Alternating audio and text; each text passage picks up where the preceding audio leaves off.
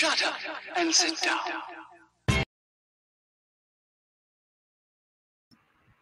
Hello and welcome to another episode of Build, Paint, Play. I'm Dave.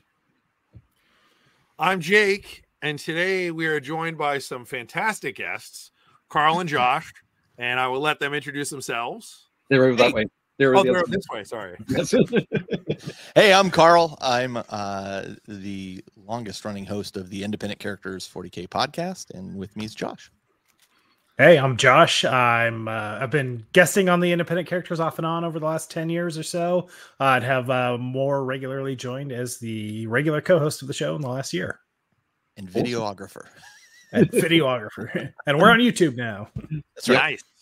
That's right. I gotta say, having the YouTube video as well. Like I used to listen sort of on I will admit I listen on and off when it was a podcast, because podcasts weren't always my thing. So you're like, I see on Facebook, kind of post, oh, new podcast, new episodes dropped. Fantastic. Go and check it out. Depending on the topic. Maybe I wouldn't check out the things about Eldar or Dark Elder or anything like that. Leave those to the side. But if it's Space Marines or Imperial Guard or something like that, I'd check them out. But now that you're on YouTube as well, like basically it's the same podcast, but it's on YouTube. Yeah, with a visual component. With a visual component, yeah. But the visual component isn't. You still just I can still just sort of sit here and paint and listen to it. Right. It has that the same podcast feel, which is great. So yeah, I think I've called almost every episode. Now. Awesome. That's good to know. That's good. Yeah, that was the hope going into it, that people would just sit there and hobby along with it while we're talking, and you'd glance up every once in a while when we're referencing something visual and just hobby away. Nice. So that's great. Fantastic. So I guess as part of the introduction then, before we jump into talking about the hobby that we've been up to and a few other bits and pieces, quick intro, 30-second elevator pitch for the Independent Characters. Yeah, that's a good question. So the Independent Characters is focused on Warhammer 40, the Warhammer 40K universe, I should say. So we're focused on not just Warhammer 40,000, but also Adeptus Titanicus, Legions Imperialis, Kill Team, the novelizations around all these things, and kind of the lore. And we approach all that with a very positive outlook. I think when we first started the show, it was out there were a lot of shows that would do rants. We're going to rant about this and we're going to rant about that. From our perspective, we love the hobby. We love the game. If we didn't, we wouldn't do this. So we didn't see any point in complaining about that. We kind of focus on the things we do like and go from there. That's not to say we're not occasionally critical of something, but that's probably far and few between, to be fair. Sure, and to be fair, it's when you don't, maybe you don't personally like a particular aesthetic. We were talking about it before the yes. And really, it's the bottom line, like the tagline we kind of always went with when we started the show was we had a large group of players that we played 40K with here. And we wanted to make our listeners feel like they were a part of our gaming group. That was our objective. Yeah. No, that's awesome. Excellent.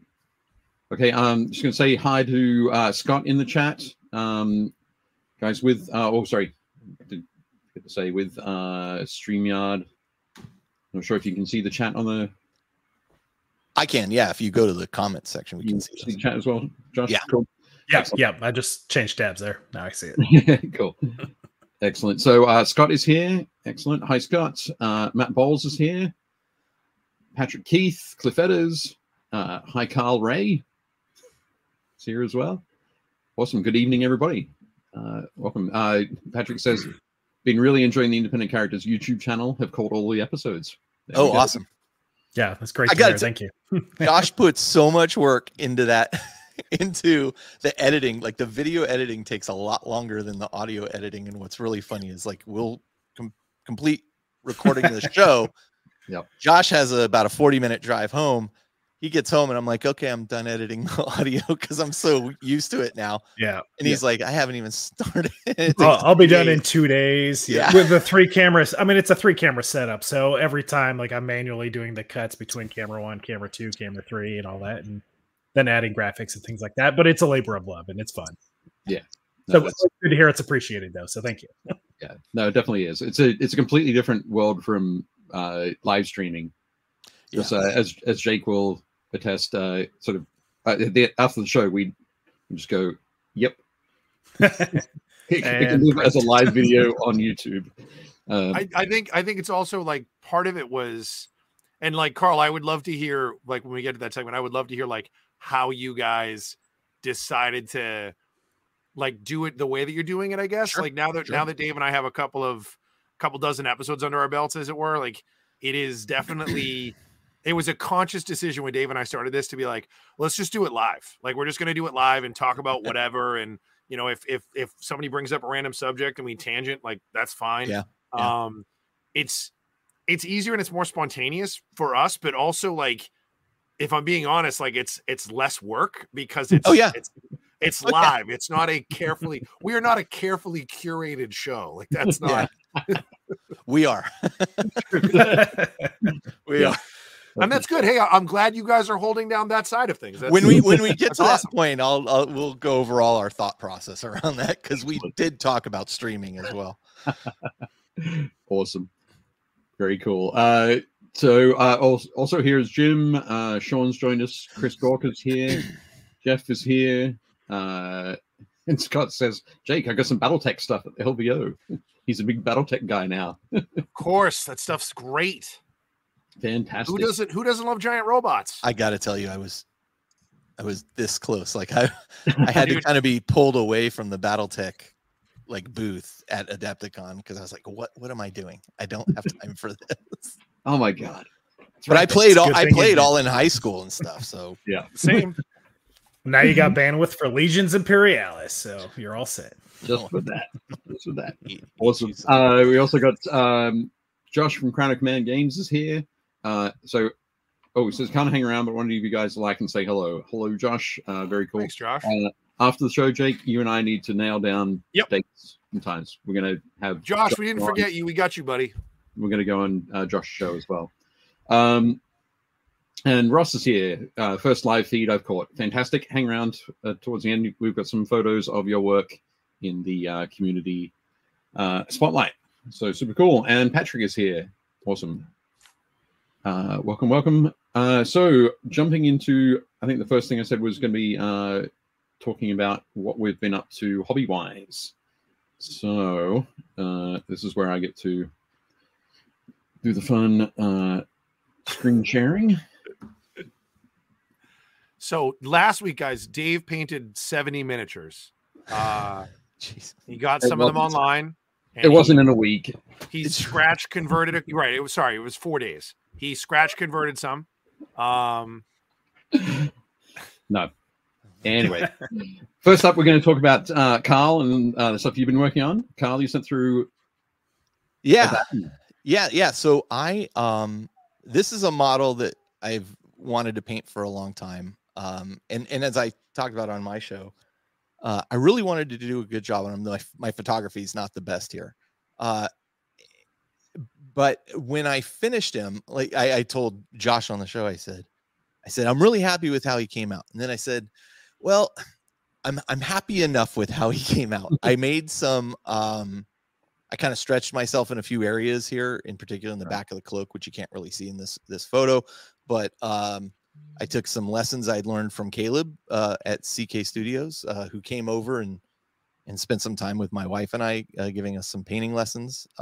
And ultimately, I'm happy with the way this model came out. He looks great on the table. He looks great surrounded by a bunch of other Black Legion. And out of I guess deference to both Josh and my previous podcast host Jeff, who both played salamanders. I decided to make him standing on a salamander here and have a salamander helmet stuck on his. Yeah, I was gonna say, see, he apparently does not like salamanders. Yeah. I felt there was enough red in the model, and I really didn't want to go ultramarines at this point. So I did the salamanders. I hand painted the torn up logo on the left shoulder pad there, and did the flames on the right shoulder pad, and it all came out great. Thanks. Yeah. And so I'm very happy with the ultimate result, but I wanted to be happier with how it came out. Right. Well, look, we always say done, not perfect. You can always go back and keep adding to it, right? It's yeah. I literally just told a friend of mine that who came over and needed some help with white, and I was showing him how to do it through an airbrush really well. And I said, don't let perfect be the enemy of done. Right. Move on, learn your lessons, and apply them to the next model. Yep. Sure. So and in addition, I've done a squad of 10 Black Legion here. I still have the transfers to put on their shoulder pads and the plasma weapons to do here. But this is something I've been talking about doing for years, and it's been sitting in a state of incomplete for a long time. And now I've got some momentum going behind me. So I expect I'm working on my second squad right now, and just received the stuff from Mig. I watched a tutorial I found on YouTube on a channel called Juan Hidalgo Miniatures, and he did a great plasma weapon instruction that I want to try to follow for the plasma weapons. So I always forget how big he is. Like that model is like when you see him by himself, you're like, oh, he's just a Space Marine, and then you're like, oh God, he's like enormous. He is a gigantic model. He is, and what's interesting is there's a guy by the name of Dave Roberts who's done a number of commissions for me. He goes under Dave Paints. Dave has sent over a Gilliman that he painted for the Table War Charities. I'm also a member of the board of Table War Charities that we're going to auction off, and the Gilliman looks amazing. And I had to take a few pictures of him next to Gilliman, and I didn't realize they're the same size. Like they're the same size model. I thought Gilliman would be a little bigger than him, but clearly he's swollen with chaos power. So. Yeah, very much so. Like part of it too is like, so we like, obviously everybody who was a fan, we did the same thing. We compared them when they came out, and Gilliman is technically bigger because of the way they have him posed. Like his legs are way far apart. Like he's in not even a superhero pose. He has his like 1 foot's on the ground, 1 foot's on like that eagle. So they squatted him down a little bit, but he's also he looks a lot thinner until you realize that like he's essentially just wearing form-fitting body armor, whereas Abaddon is wearing Terminator armor. That's a very good point. So it bulks him up and makes him look even bigger. But then you're like, Gilliman is basically wearing like a Spider-Man costume. Like it's just on him. Like he is huge. Whereas like Abaddon is like a really big Space Marine in the biggest possible suit of Terminator armor. That is true. But with a Primarch's glove in his hand. Yeah. Right? Yeah.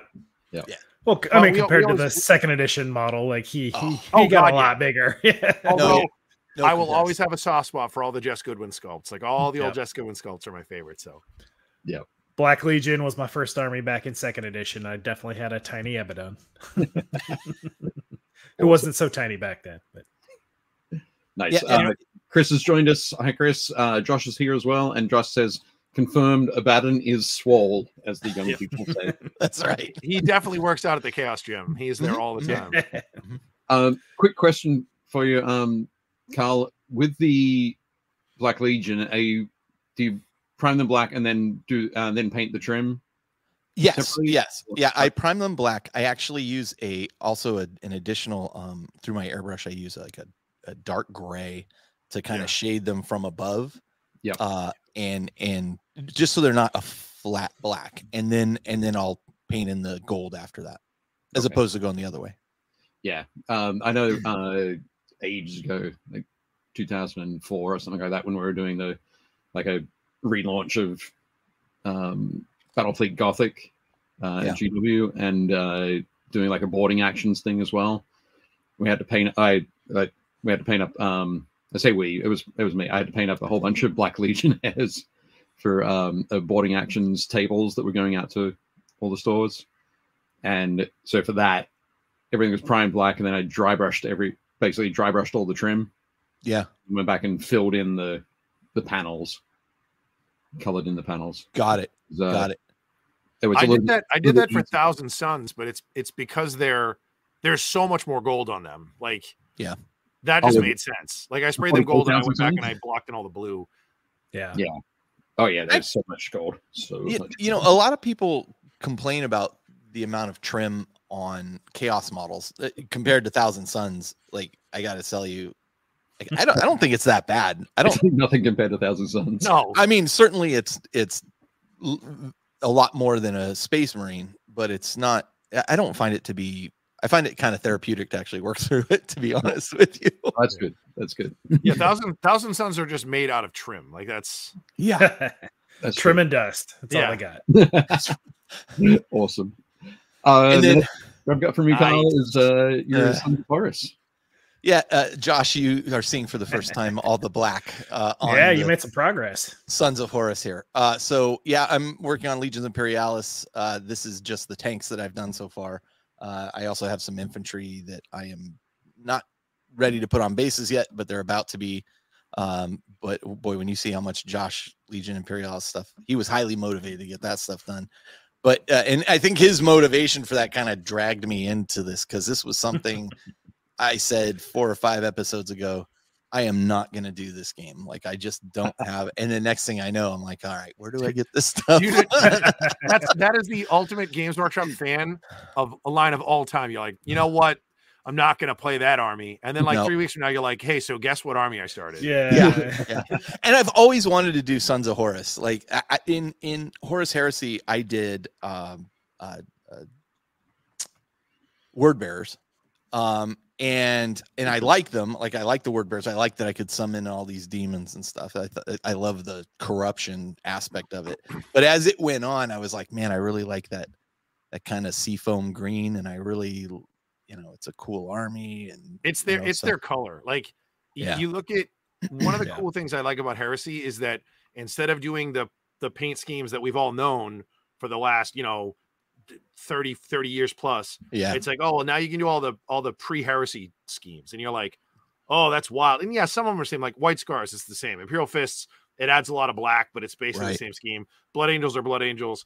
But then you've got like the Word Bearers look completely different. Like they're instead of gray, they're red. And then like the Black Legion or the Sons of Horus, instead of being black, which we've seen them, they're not even Luna, which you can do Luna Wolves. Yeah. But you can also do that awesome period of like basically a decade that they're this color. Yeah.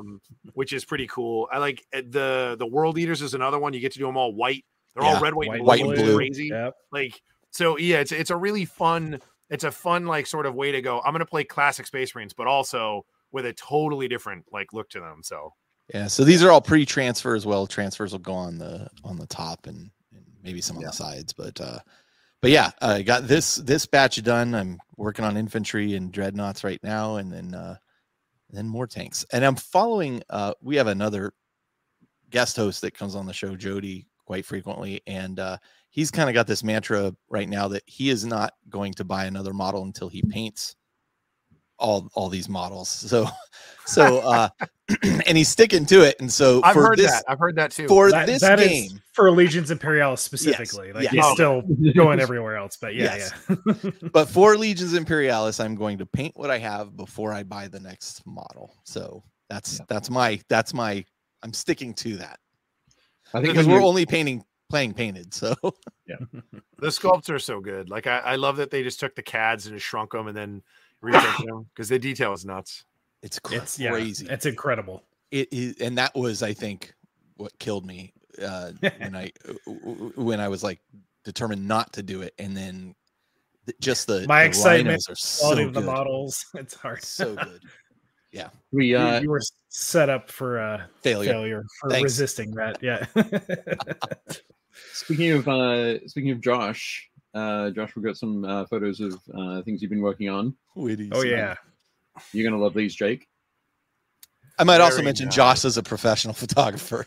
So Yeah. Very nice. So I am a set these up. huge These fan. are my Thousand Suns, Legions Imperialis, going full on. I've starting with Titanicus, I went Legio's Astobiex, which was of course housed on Prospero, the one of the subforges of Zal Arcad on Prospero. So tied in the Titans there. When I got into Aeronautica Imperialis, I went just full Heresy, Thousand Suns, knowing I could tie those two together, and then got lucky in that Legions Imperialis came out and brought both those games kind of into the same fold here. So I now have a massive collection, of which you'll see a handful. But yeah, so I've got, I think, 4 starter boxes worth of Marines. I did some trading to traded the Solar Auxiliary half away because I just wanted to go pure Astartes with this one. So yeah, I think I've got 4 boxes of infantry worth, 2 boxes of Kratos, a ton of Sicarans, ton of Predators, bunch of rhinos, and then all the planes that I had through Aeronautica. So yeah, this is my 2,000 point list that I was working to. I wanted to have this done for Adepticon and then some. This is slightly over 2,000 points, so I've got the Reaver in there, the Thunderhawk, and then a couple of the other planes. There's a couple extra dreadnoughts in this than I will actually have in my 2,000 point list, but I had them there, so might as well get the group shot going. At first, I thought this was Blood Angels because I was like, "Oh, Assault Marines with yellow helmets; those are Assault Marines."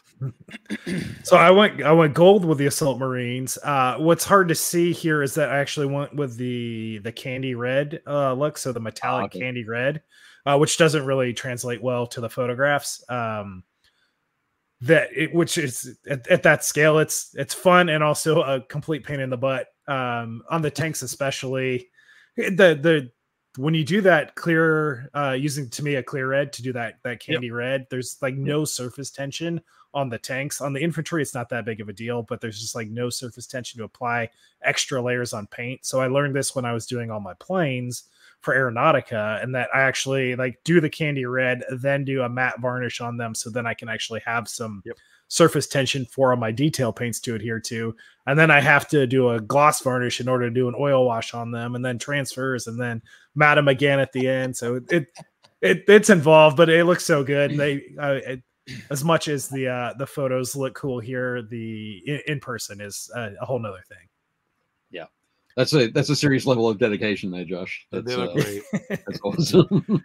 You know, the rhino in the center there is my command rhino. So I had one full color decal left for my 30K transfer sheet for 28 millimeter Thousand Suns. Right. So I was like, oh, that's the perfect command call out there on a rhino. The other thing that roped me into this, Josh, we should mention was that that battle report they did in White Dwarf. Yeah, absolutely. Was so good. Yep. The Warhammer Plus video battle report also, there's just a lot of fun. Good feel for the game. Yeah. God, that's a great looking army, Josh. You did such a good job. I just look at those two, like sort of 8-man talons of contemptors. Yeah. And it's like, oh my God, that's a lot of dreadnoughts. Yeah. My list, I'm not using all those dreadnoughts because it's a lot of points, but also it's interesting from like the built-in lore side of things. It's like that feels like too many dreadnoughts for Astartes to field in mass. But if it was going to happen anywhere, I guess Horus Heresy would be the place for it. Yeah, Heresy and Legions is the scale for it, right? Yeah, right. Yeah, I love my one Contemptor that I have. I'm not going to go buy 15 more of them. Yeah, yeah, but they look great. Here I'm working on the next batch, getting this list up to 3,000 points. So I've got 60 tactical points in the queue right now, and about 9 more tanks, a couple more Kratos, more Predators, more Sicarans. So that's what I got there, just to round out what I've got. And it's similar. I'm not buying anything till I finish what I have painted. But at that point, between all the Titans that I have, all the planes I have, and all the tanks and infantry, I probably already have, close to, 6,000 to 8,000 points. Probably even more than that when I had the Titans. Josh obviously. Josh is a very committed Adeptus Titanicus player as well. Yeah. And I he love has Titanicus. Such a it's great. game. Yeah. But Josh has so many Titans that he can field any mana pool. I can field every single mana pool that there is for the game for it. So not necessarily all at the same time, but I just wanted to have all the Titans, to have all the options in a single Legio that I could do anything. It's crazy. So that's I think 16 Titans for Zestobiax. Oh, wow. I work with Mark Rayleigh, and he's remind Mark runs the Adeptus Titanicus stuff, and also he's going to be running the Legions Imperialis stuff at Adepticon. Oh nice. Yeah. And he's been working on the on a whole, like probably for the last 6 months has been working on terrain. And so he showed me some of the sort of the rubble sections that he's been working on. And fantastic. It's gonna be fantastic. He's got some tiny 3D printed marine casualties. Oh yes. Yeah. So they did such an incredible job at Adepticon last year. I really enjoyed that event. We did Titanicus. Couple of days of that. Yeah, we did the doubles, Carl and I together on that, and I did one of the single days also. And just all of that, just the terrain, the 3D map that they have for like the map campaign for that, for how you set up the games, is just really well done, like beautifully executed, amazing terrain. Grimdark terrain is hard to beat for that scale. No, and Josh went undefeated. I think he won a medal there. I think I did. I did win I got my Adepticon medal. Awesome. Nice. Like 6-0, and Carl got me all the fun opponent points on the double stakes. I got him all the best sportsman points. I'm doing all the strategic tactical 4D math here on Carl's shaking hands and kissing babies and winning the crowd over. So and I was a super fun event. That sounds like you're a perfect team there. Perfect team. Yeah, exactly. Nice. Excellent. Sorry, Josh Potter says, never buy casualty figures. It demoralizes the other toys. So good. Sean Gleason's going to be playing Titanicus on the Thursday. Excellent. Nice. I'll be there. So good. Yeah. Next up for Hobby-Wise, we have my Centurion conversions that I've been messing around with. So I was showing these to the guys before the show. These are converted using sort of a bit of the guide that Aeon of Battle did. There's a YouTube channel. You can check it out. Jay on there did some conversion work. I think he did that video about a year ago. I think, and it has a wonderful clickbaity title of "Fixing GW's Worst Model," something like that. But he did do a very good job, and I'm very happy with how these have turned out. But, they look fantastic. Like Dave, we were talking, as you said, we were talking about this before the show, and from my perspective, I know these models got a bad rap when they came out. Yeah. And then as I was saying, sometimes I let models breathe a little bit when I first see them. So I saw these models and I was like, I don't know about this, and I didn't really care for it. And then when I actually started assembling one, I thought, oh, this is actually pretty cool. But man, these look so much better. Yeah, these look so much better. Yeah. The problem subtle changes make a big difference. Yeah, and almost all of it's in the legs and the waist. Yeah, really the changes need to be made with those.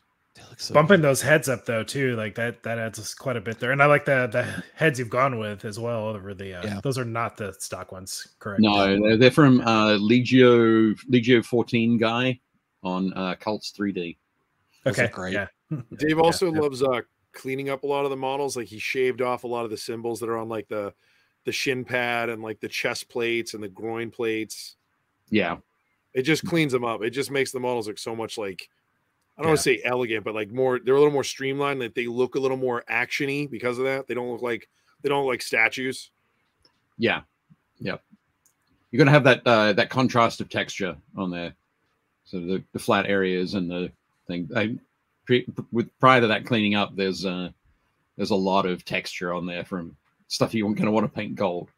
Yeah. Right. Yeah. But cool. Jake, what about you? What have you been up to? So this week I knocked out my first repulsor.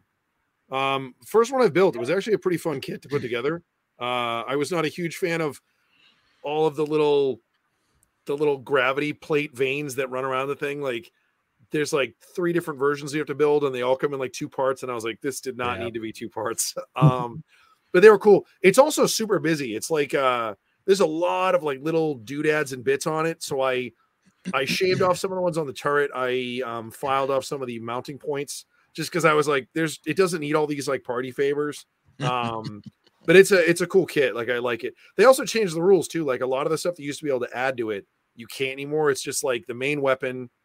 If you upgrade that weapon, the turret, the pinto mount weapon, and then, oh, sorry, not the pinto mount. That's just the turret weapon, the sort of the chassis weapon, and then like the defensive array, which is just like, this is what else it does. And I was like, oh, that's weird. Like you used to be able to give it a pinto mounted heavy stubber that you could upgrade like to 11 weapon profiles before, which made it a very clunky shooting face. Yeah, that's why they did it. They stripped it down, so now there's just 3 profiles, and then you're done. Yeah, I got to tell you, it still puts out a lot of fire. Oh yeah, it definitely does. But I was like, well, if I don't need all this other stuff, I'm just gonna trim it down. So I just, in my opinion, I just clean up the model a little bit. There was too much going on. So, but I built the first one. I've been going back and forth about whether or not I want to put it on a base. Because it always seems weird to me that like it's a hover tank, which I get, but it's basically a Land Raider, and all the rules are you measure to the hull. So I was like, why does it need a base? So I might make like a converted base that's just like a stand, so I can just like put it on the table. I don't necessarily want to have it on like a giant, pizza tray that's under it for no reason. So I was like, I keep going back and forth. We'll see. I'm gonna mess around with it, see if I can convert a base, and then what else? I got my new copy of ISS Vanguard, which is a big board game. So I cracked that open, and I got that as well. Dude, beautiful game. It is. I wish I hadn't done the give me both waves in one shipment. Yeah, I know, same. Because I was like, man, I would have got for another $30. I would have got this base game like 4 months ago. Yes, and then I would have got everything else like today. But yeah, it showed up like 2 days ago, I think. So I cracked it open this morning. I was looking at it, and I'm going to try to do a run through this weekend. And then I read the first 2 books in the Siege of Terra in the last 10 days. So I'll be starting book 3 tomorrow. But man, it's so good. My boy. Like it's all Sanguinius like showed up in the second book, and he's like, I just love that every time something crazy goes happen, his men are all like Ascalon's like, my lord, we have to get you out of here. And he's like, it's cool. I don't die today. It's awesome. It's so good. I hate to tell you this, Jake. No, I believe me. I'm aware. Spoiler alert. He's totally fine. But all fine. He ends up moving to a farm upstate. The awesome stuff that he does over the next like 4 books, like he kills a Titan by himself. He's like, I got this, and they're like, my lord, it's a Titan. He's like, I don't die today, and you're like, wait, what? He like tangles with that, and then he like slaps Angron around. Like it's just him like just working everybody until the very end, and it's like Horus is like, oh, I'm swollen with power, and Sanguinius is like, I am exhausted. Like I've killed everything. Like. You've been like asleep on your ship. Like I've been killing everything. Like, let's do this. I'm finishing up the last book now. Which and in the Death 3? Yeah. Okay. Which boy, I have all the special editions, and getting that one was, if I had to do it all over again, I would not go the route of buying the special editions. It was so stressful. Yeah. Fortunately, some listeners have pulled my feet out of the fire a couple times and been able to get a copy, and this was no different. A friend of mine down in Southern California actually went into the store and was able to order it through the store because I failed to be able to get it. So I have the whole collection, but I wish I hadn't done that.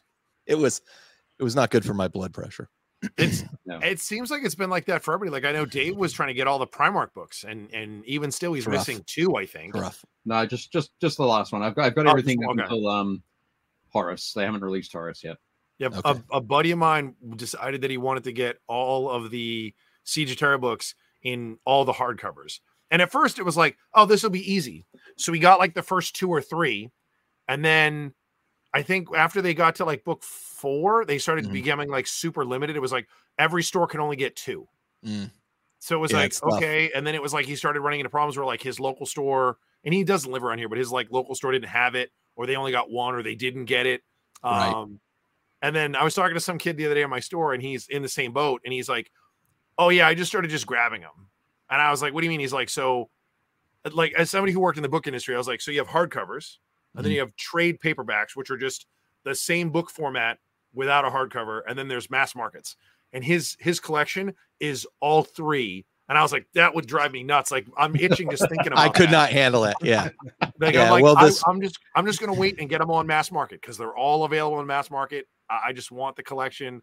I should not have gone the special edition route. Yeah. But they'll match. Like I was like, I can't have a hardcover and then a trade and then a mass market and then a hardcover. I was like, no, I can't do that. I am at the Emperor and Horus are engaged in battle right now. So fun.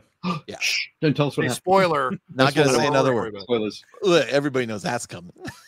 Everybody knows what happened. And like Dave said, like 10,000 years ago, right? Sanguinius is living in a farm upstate. No, he's dead. Sanguinius is dead. That's why the dog are the best. With the dog from Marley and Me. He's definitely dead. Yeah. Awesome. Okay, quickly we are going to just have a little look at hit that. Something I started doing this year. We do a quick sort of hot tips or just a quick suggestion. A couple of YouTube channels, a couple of Instagram accounts to check out and follow. So the 2 I've got here, YouTube channel for the independent characters. Heard those guys are pretty good. That one's the best. Solid. And you see on that red line, I have watched the Epic from Epic to Legions Imperialis episode all the way through. Oh yeah, he skipped right over episode 230. He was like, "Nah, this isn't for me." Yeah, Space Marines and Tyranids. Yeah, it was like I don't know that I've got another 2.5 hours to spend on Space Marines.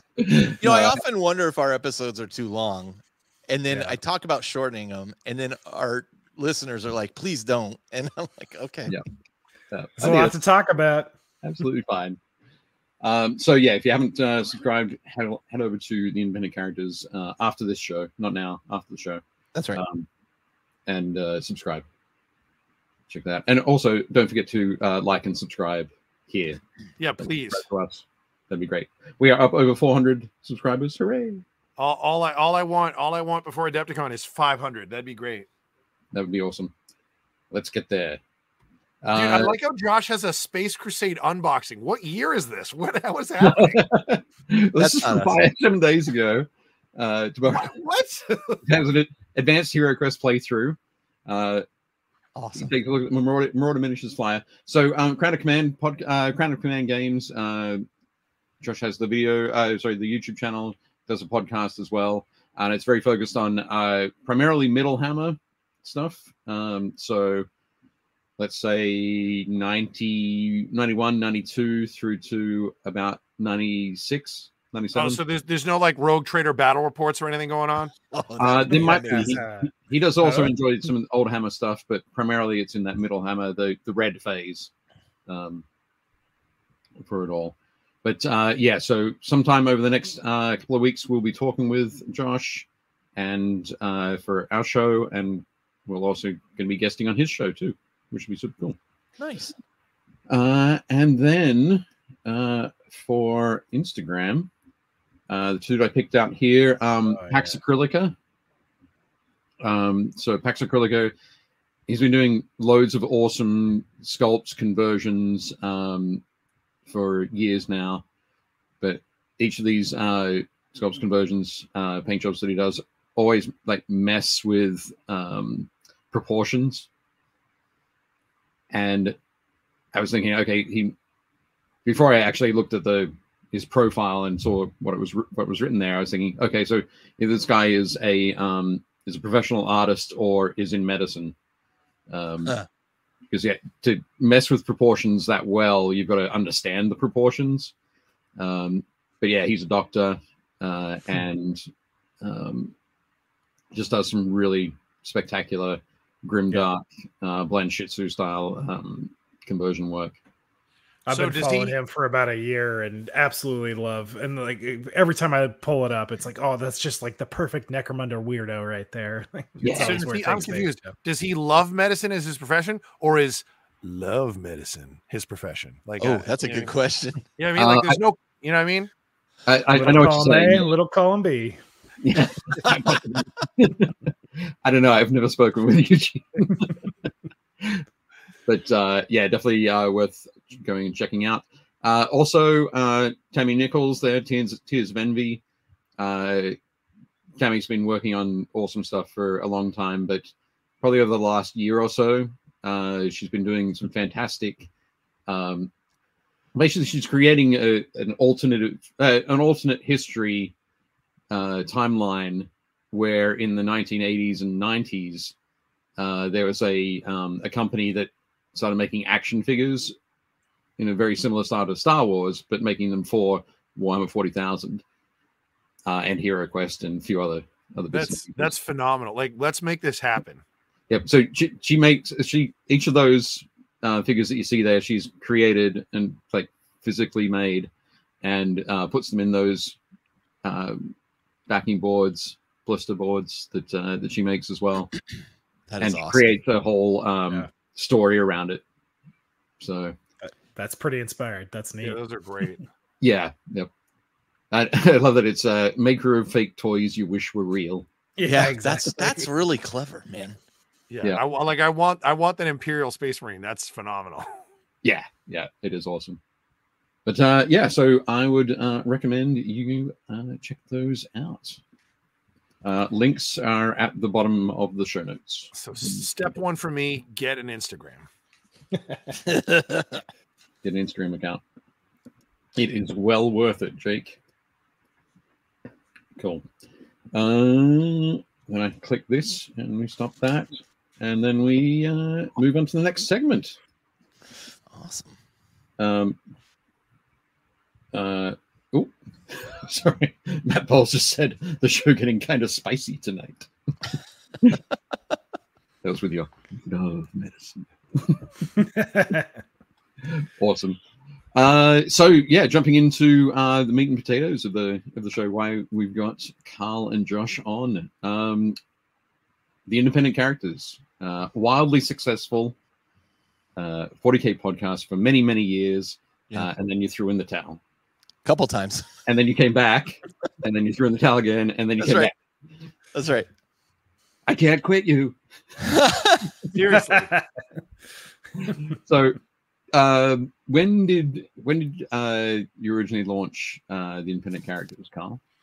When was that? Yeah, it was about I think 11 years ago or so with my original co-host Jeff.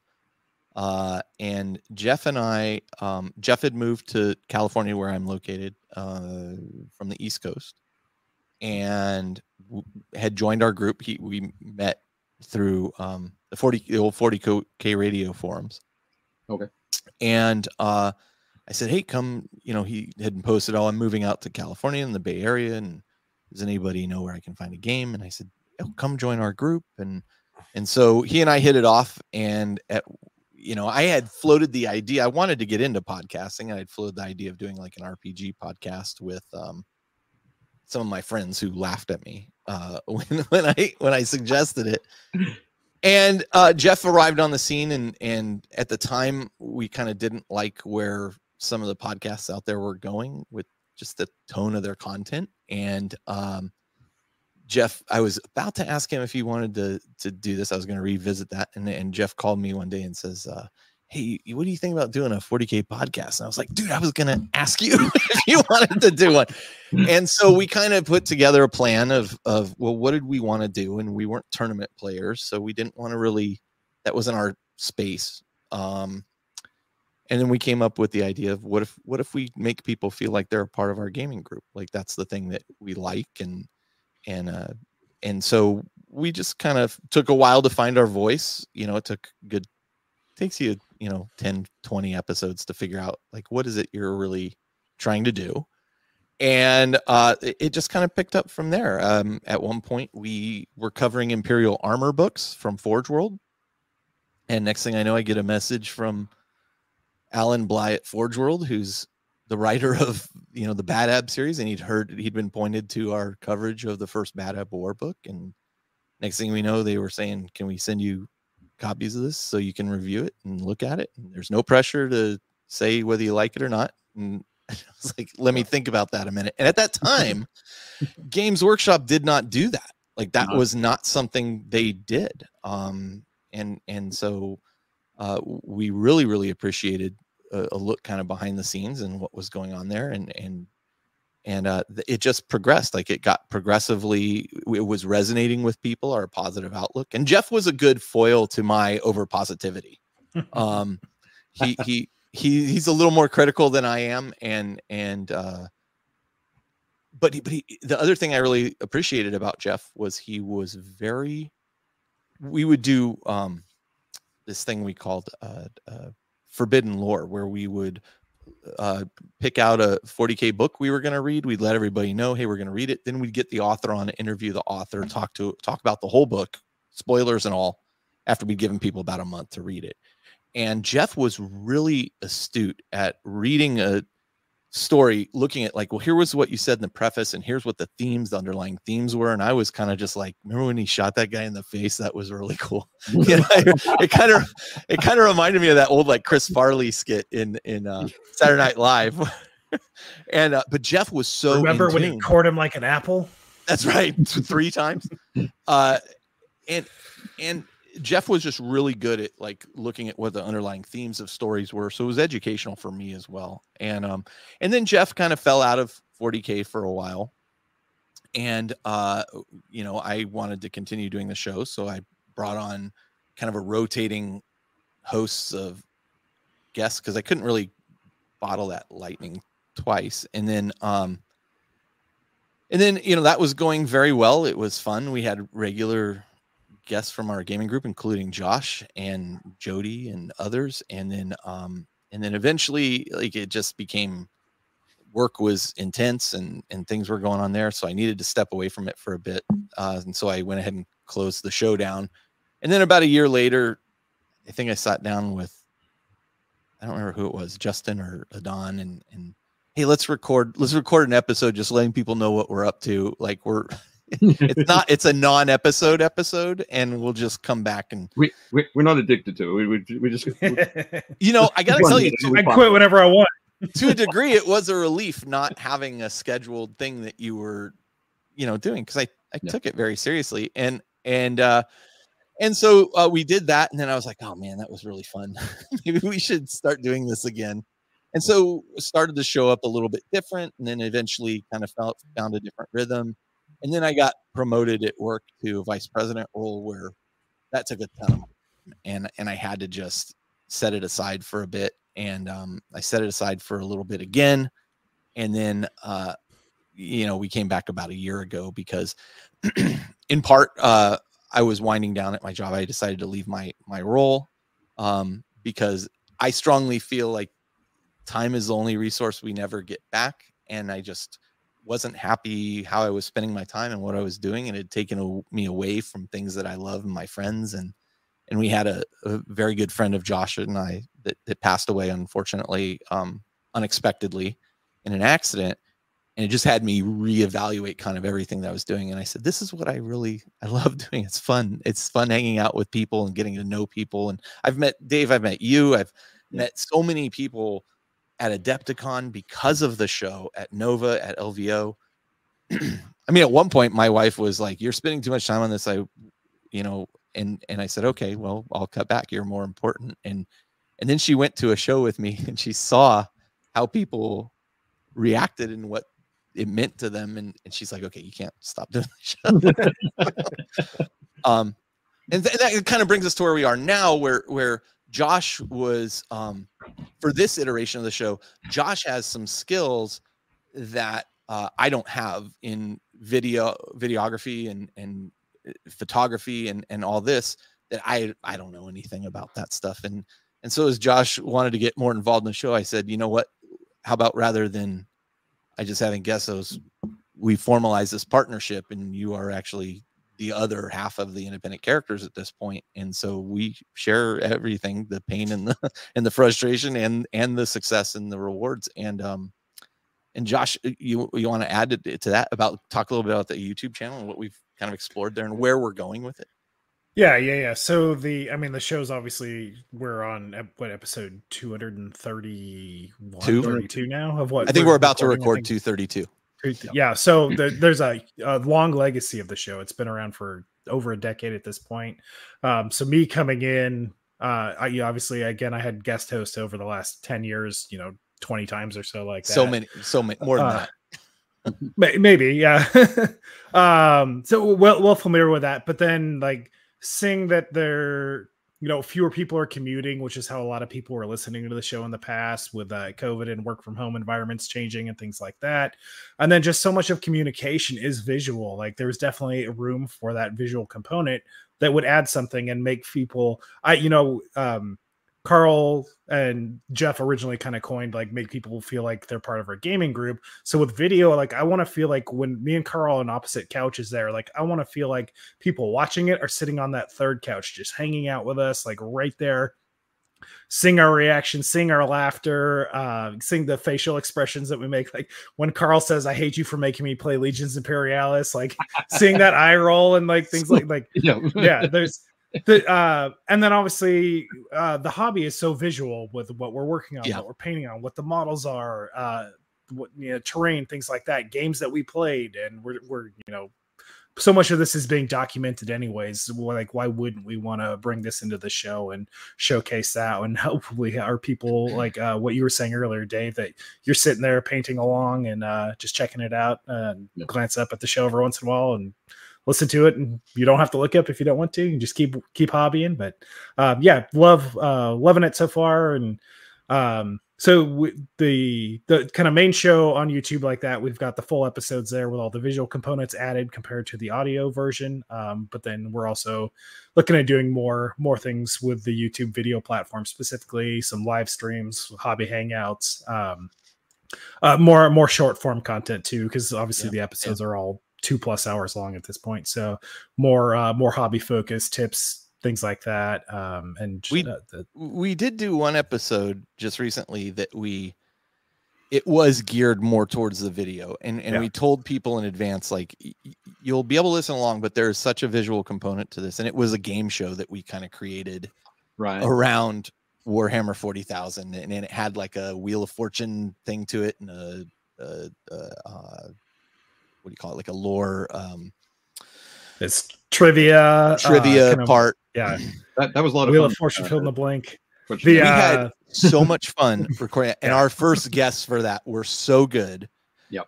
We want to do more of that, but that I think we may steer to just the YouTube channel. That would be released as a video specific episode, or not even a full show episode. That would be video specific content. Yeah. Outside of a full show, but yeah. Yeah, I think that was a lot of fun to set up and do, and people really seemed to enjoy it. So, and there will definitely be more of those to come.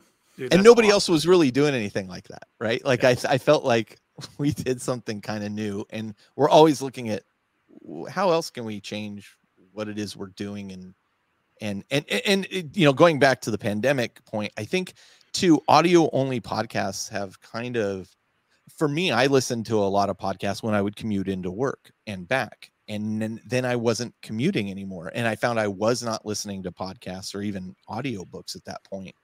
And then I started walking every day, and I'd listen to them then. But for the most part, I think people are shifting. I feel like there's this shift in the industry to a visual medium, and YouTube in particular, providing an outlet for this kind of thing. Yeah, I definitely agree with that. For sure. Yeah. I think over the pandemic, I spent a lot of time here in this seat. Yeah, me too. With the computer screens here. I have a TV over there that has actually quite a few of my limited edition Primark books sort of stacked up in front of them, still in their pristine in their boxes. So I can't actually see the TV anymore, but that's because I'm watching a lot of YouTube. Yeah. I have a lot of YouTube while I'm hobbying here. So yeah, it's an interesting thing. Yeah, there's definitely been that shift. Yeah, no, I think it's very cool, very exciting. One of the things, so we mentioned you're about to record episode 232. Yeah, that's a lot of episodes. I think that's more episodes than Friends. The show Friends, not the Friends. And they're all about 8 to 10 times longer than an episode of Friends. Exactly. So, over the years that you've been doing it, over the 10 plus years, have there been times when you're like, I got no idea for what we're going to do next? I don't know what the next show is going to be. Or have you always had that wellspring of like, well, here are the next 15 things that I want to do, and you get 5 into it, and it's like, okay, here's another 15 things I want to do. We had a guy join the show for a while named Zach, and he was great. Like, one of the things he was really great at was he gave me some interesting ideas based around how do we plan forward. Like, we created an outline around every show. Okay, here's what we're going to talk. Here's segment 1, here's segment 2, here's segment 3. Okay, cool. Yeah. But one thing we kind of do every now and then is sit down over lunch or whatever and just kind of hammer out, like, what are a bunch of ideas we have for episodes? And I would say here's the other thing that kind of differentiates us a little bit. We try not to typically do episodes that are time sensitive, meaning you can go back and listen to some of our earliest episodes in the 50s and 40s, and a lot of that is still relevant. I mean, rules change, sure, but a lot of what we're discussing is, I remember we did an episode on what are the hidden costs of 40K, right? Things you don't really think about that add up.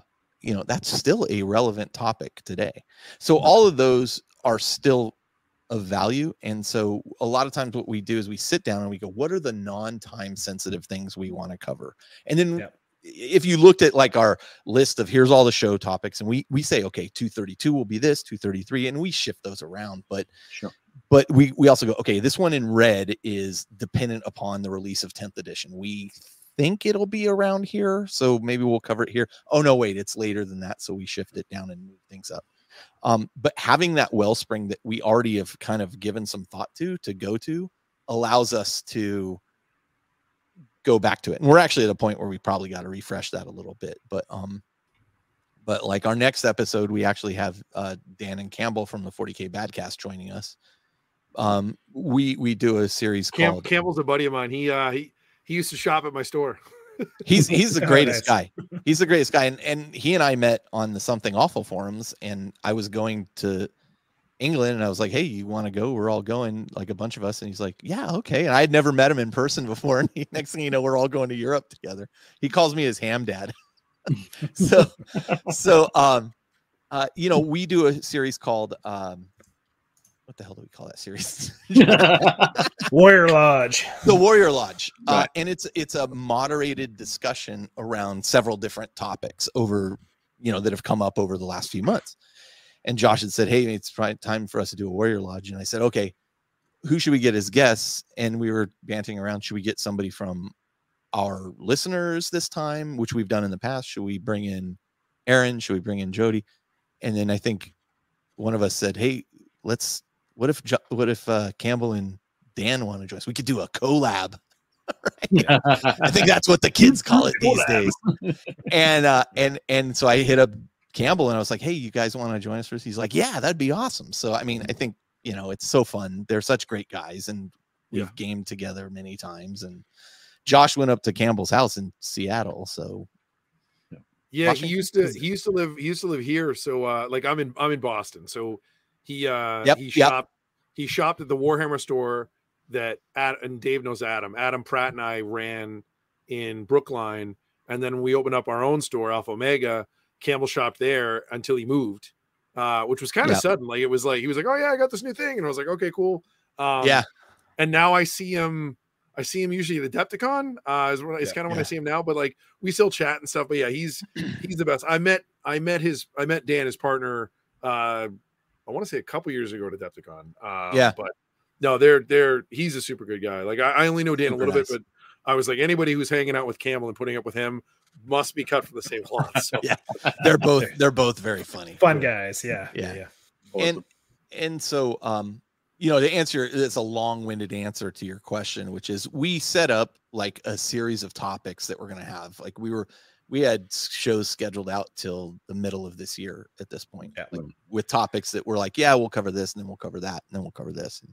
And if we join the Warrior Lodge, do we get a coin? Is there like a cool coin that we get, or and I have to be like, I can't say. You know, interestingly enough, not allowed to talk about it. Yeah, it wouldn't be a coin, but we are starting to do something special for a few things. We're working on it right now, because we do have some people that we call out as our elite choice as we look through we look through our communities, both on Discord and in in our Facebook group, and we see people who've done work that we find inspiring or very cool, or it could just be something they did with their family that we thought was really nice, and we'll call those out. And we have some people that have repeatedly gotten called out, and so they go into kind of like a Hall of Fame thing, and then they can't get called out anymore. No, right. But we're working on something right now for once we move people to that Hall of Fame, we've got something we'll send them. Yeah, we think will be very cool. Excellent. That's good. You mentioned the Warrior Lodge as a format. Yeah. You got the Show of Force as a format. Yeah. You got a few other formats as well. Yeah. Each of those sort of the discussion through each of those flows differently. Yeah. Right. Yeah. So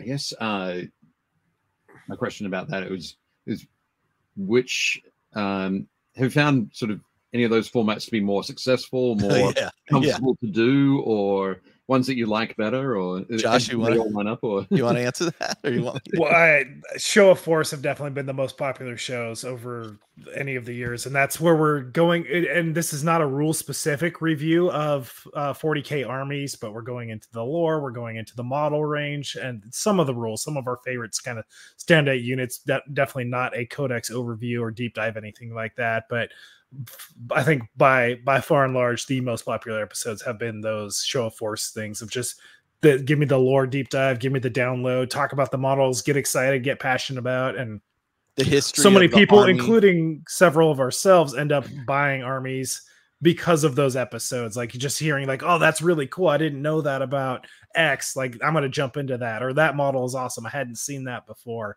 And like even us as the hosts, we're not immune to that effect. But listeners definitely will like, it's a watch your wallet episode because yes, they cause more it's damage. Exciting. Yeah. They cause more damage to wallets than anything else. That stuff always cracks me up. Like I'm sure we've all done it, but I can't tell you how many times like some random model has come out for a range that I don't play, for an army that I'm not into, and I'm like, how can I get that into one of my armies? Like the big one recently, or not recently, it was a couple years ago, was in the Necromunda range, they put out the Ambot. Oh yeah.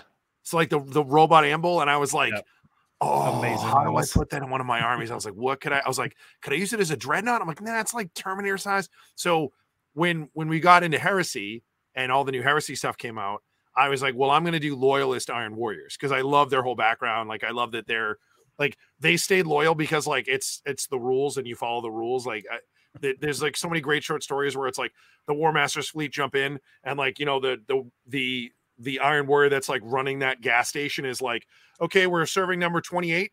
And they try to cut the line and he's like, whoa. And they're like, we work for the War Master. He's like, well, that's great. Get back in line. And they're like, well, we have to attack you. He's like, that's against the rules. I'm obviously going to have to fight you now. It has nothing to do with, are you following the War Master or not? It's just like, that's against the rules. You can't cut the line. So I have to fight you. And I was like, that's amazing.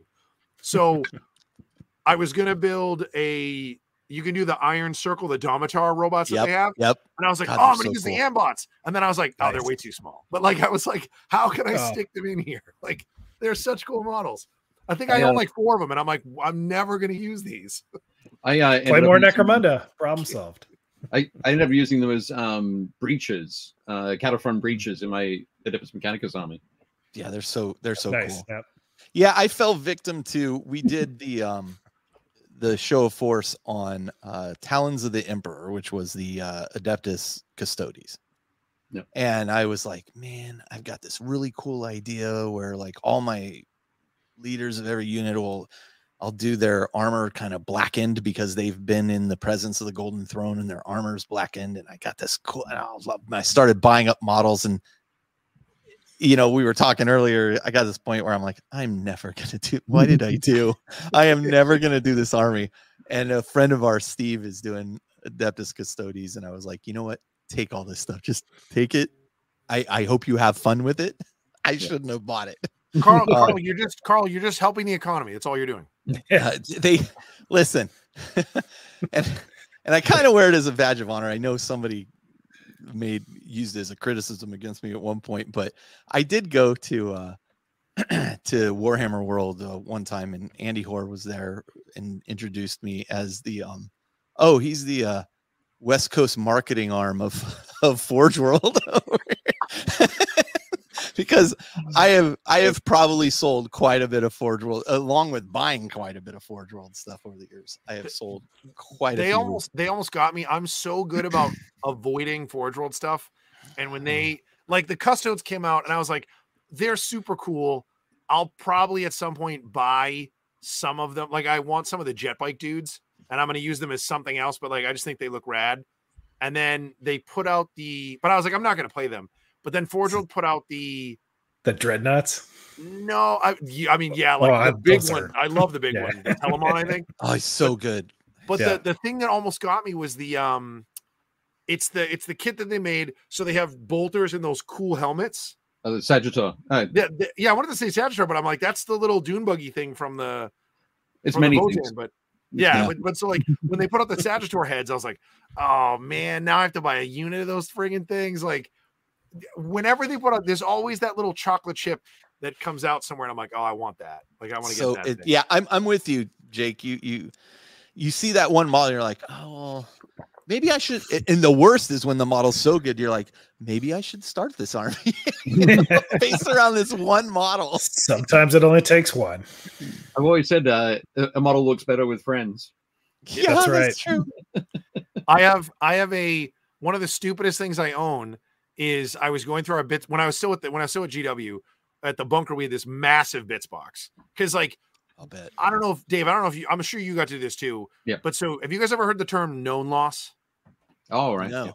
Okay. So known loss was, hey, I like as the manager of the bunker, Josh, I want you to build the new Gazco Thraka and paint him. And you're like, okay, cool. So I'm like, just known loss one. So you go over to the shelf, you take one off the shelf, open up the known loss binder, you write the date, you write what the project is, you write what you removed, and then you adjust the inventory. So then when we do our inventory, I just go, known loss. Oh yeah, we're supposed to be, we're not missing a Gazco. We know about it.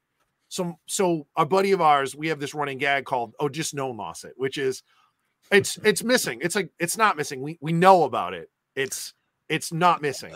So, but guys used to do this all the time in the bunker because we always had cool displays and our tables were bonkers and you had to paint every new release that came out. Yeah. But people would do stuff like to work on their own projects. Guys would go, oh, I'm going to paint up a new Eldar Exarch. And you'd go, okay. And they'd take like a box of, Guardians, and then they would take like a box of Scorpions and they would kit bash stuff and make a cool Exarch, and then all the rest of the bits would go into the bits box except for like that cool Scorpion Mandablaster senior mask that they wanted for their army. Right. So you'd end up with tons of stuff in the bits box. Yeah. So needless to say, I end up with an old Cypher, the old dual guns akimbo like Cypher.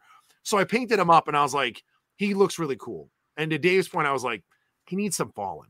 So I like went through the bits box and found the old like hooded Space Marine heads. And like, I made a squad of like 10 Fallen for him. I'm never going to play them. They're in my case. I was like, why do I have these? And I was like, oh, it's because Cypher needed a backup band. Like, that's why I have, now an army of 11 Fallen that I'm never going to use. Jake, I'm so close to doing that exact same thing. But I'm already thinking about it again. A buddy of mine gave me the new Cypher because I was like, that model is incredible. So good. Yeah. I bought one and I converted him and I use him as I think I use him as a sanguinary priest because I wanted the robes and stuff. And then he got me. He was like, oh, you can just have this. So I started building him and I'm like, man, I don't have to build more Fallen. But like Dave and I were talking, I now have at least 2 halves of the Leviathan Space Marine box, and I was like, my army doesn't use Stern Guard. Like, they just don't fit in my list. But I was like, oh, they have the robes. I bet I could convert these into Fallen. I'm like, I don't need another. I don't need an updated version of Cypher with 10 Fallen. Sure, it's not just me. No, you need an updated version of Cypher with like 40 Fallen. Yeah, I mean, I'm gonna do it, but I don't need him. And the Lion's leading them now, so yeah, I love that he came back and he was like, everything's forgiven. Not everything, but listen, if you haven't gone too far, he's like, don't worry about it. If you're just a renegade, we can talk. Yeah. If you're full on chaos, no, we're not. not so much. Yeah. That is a great model. If the little horns are coming out, no. Yeah, That Lion model. Just file those off. When they revealed that at Adepticon, like the Hellboy. Lion, that was the first time they revealed a model that I was like, oh my God, that might be the best model I've ever seen them do. Oh, Lion. Yeah. Yeah. He's so good. all the Tywin new Lannister. Dark Angels. And that's actually the perfect example where I was like, maybe I should do Dark Angels. What are you doing, Carl? You're not even Tywin Lannister in space. Yeah, I was like, he's great. Right. you're Yeah. not even a fan of playing Space Marines. Why are you going to start a Dark Angels? Oh, dude, I like for forever. I have not liked the Dark Angels. Well, I shouldn't say that.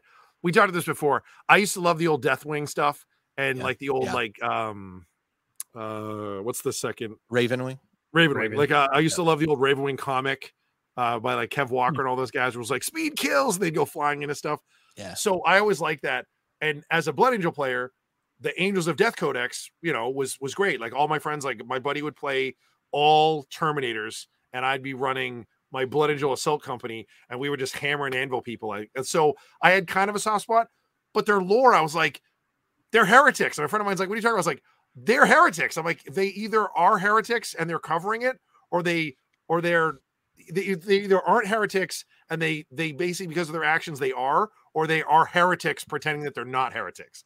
And he's like, what do you mean? I was like, even in the books, it's like Lion goes back to Caliban. Luther and his men are like, hey, we're bummed out that you left us here. And they fight. And then all it says is during the battle, they disappear. And the winners of the battle then go to Earth. And you're like, which side won? And they're like, does it matter? And you're like, yes, it matters.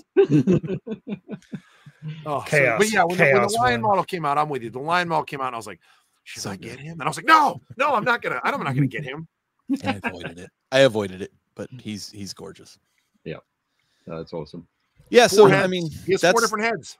So that's kind of the show. We do find, we will theme episodes around Bringing it back to Show of Force. Yeah, this format, whether it's Show of Force, whether it's the Warrior Lodge, which we're just about to do, and I have we have pretty extensive notes on every episode, and so we have here's a Show of Force template, here's a Warrior Lodge template, here's and then we start from there.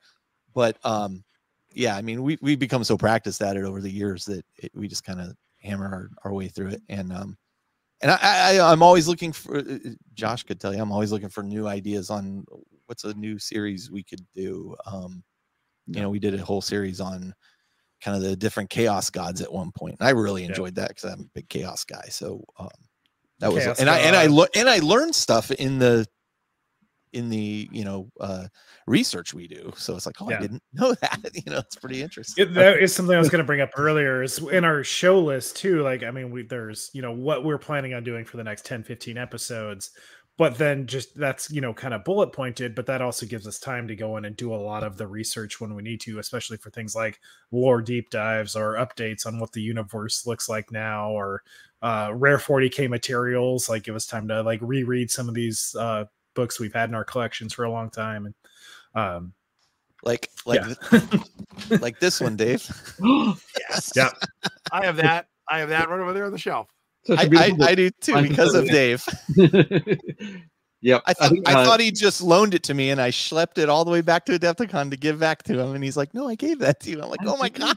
Yeah, I was so excited. That's your copy, dude. I think there's one night we were having over a few Long Island iced teas. Conversation about that book, and you're like, "I've never seen it." It's like, it was great. I knew it had come out, and then just in and out real fast. Yeah, so. That's been a big thing lately, and I don't know if you guys have experienced this. So I felt like Black Library used to be a lot more robust in terms of their printing and like them supporting stuff, and then during like I want to say I guess like 7th edition technically, they did a lot of like the Knight Companion book. It just kind of like snuck out onto the radar, and I was like, if you work at Black Library and Games Workshop, why wouldn't you be like, hey guys, make sure you pick up this book? It was just like, the new Knight Companion books. It was like, just don't tell anybody. And it was like I know so many people who've come to my house and seen that book and been like, where did you get this? And I was like, I got it at Games Workshop. And they're like, how? And I was like, I went in and I ordered it. Like I gave them money. This was exactly exactly what had us do a series, Rare 40K Materials, right? It's like, you can't buy this book anymore. Yeah. And it came out for a very short period of time. Yeah. I think the one I covered was the what was it? It's the Dan Abnett's The Crusade, the Sabbat World's Crusade. Sabbat, yeah, that book is gorgeous too, right? Got that too. Yeah. This is that's the newest one. Oh yeah. Oh yes. Look at that. The leather bound. It's the Vinculus Crusade. I've had to kind of steer away from buying these things. Yeah, that's what that is. I've started to steer away from buying the collector's things because a lot of them just sit on my shelf and do exactly what that one is doing. I only get like if it's a series that I really, really, really like and it's a one-off, I don't mind doing it. Like still like the Dan Abnett ones for the Gaunt's Ghost. There's only like 2. Yeah. And so I'm like, I own them, both of them. Or like the blue one, that's the Emperor's Spears. Yeah, I have that one as well. The Aaron Dembski one. And I was like, I wanted it because I was like, it came with transfers, and a friend of mine wanted those. And it came with the little paint guide thing, which was cool. And it had the little coin. And I was like, that's just cool. Like, I was going to buy the hardcover anyways. So, but I still have the transfers in mine. I don't want to separate. I gave the transfers to a buddy of mine. And he made that whole army. So it's a great book too. Yeah. And Don reached out to me at one point because he's like, hey, we've got a copy of the collector's edition for the new Armin book. And do you want it? I was like, no. And then like I looked at it, I'm like, and John and I are friends. Armin's like my favorite, character. I'm like, all right, fine, I'll take it. And here it sits up on my shelf. Just I think I think one of the weirdest ones is there's like they have such a breadth of stuff. And like I'll bring up series to friends of mine who are in like we are like deep into the lore and like love the background and have read tons of stuff.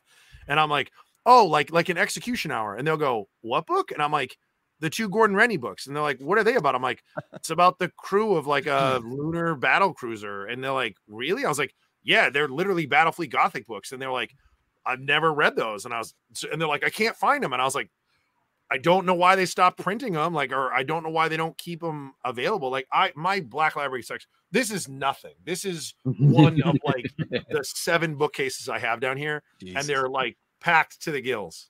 I became a Kindle convert because I ran out of storage space for this kind of stuff. And I just decided, you know what, I read a lot. And when I go on trips, it's just much easier to take with me. I try to rotate through. If it's something I know I'm not going to read again, or if it's something that a friend of mine can't find, like I'll lend my stuff out to friends of mine. And I've flipped a bunch. Like I'll get a whole series in hardcover, read them all, maybe wait a year or 2, read them again. And then I'll dump them. And then I'll buy like anthologies when they come out. So it's just like 3 books instead of like 17 or whatever.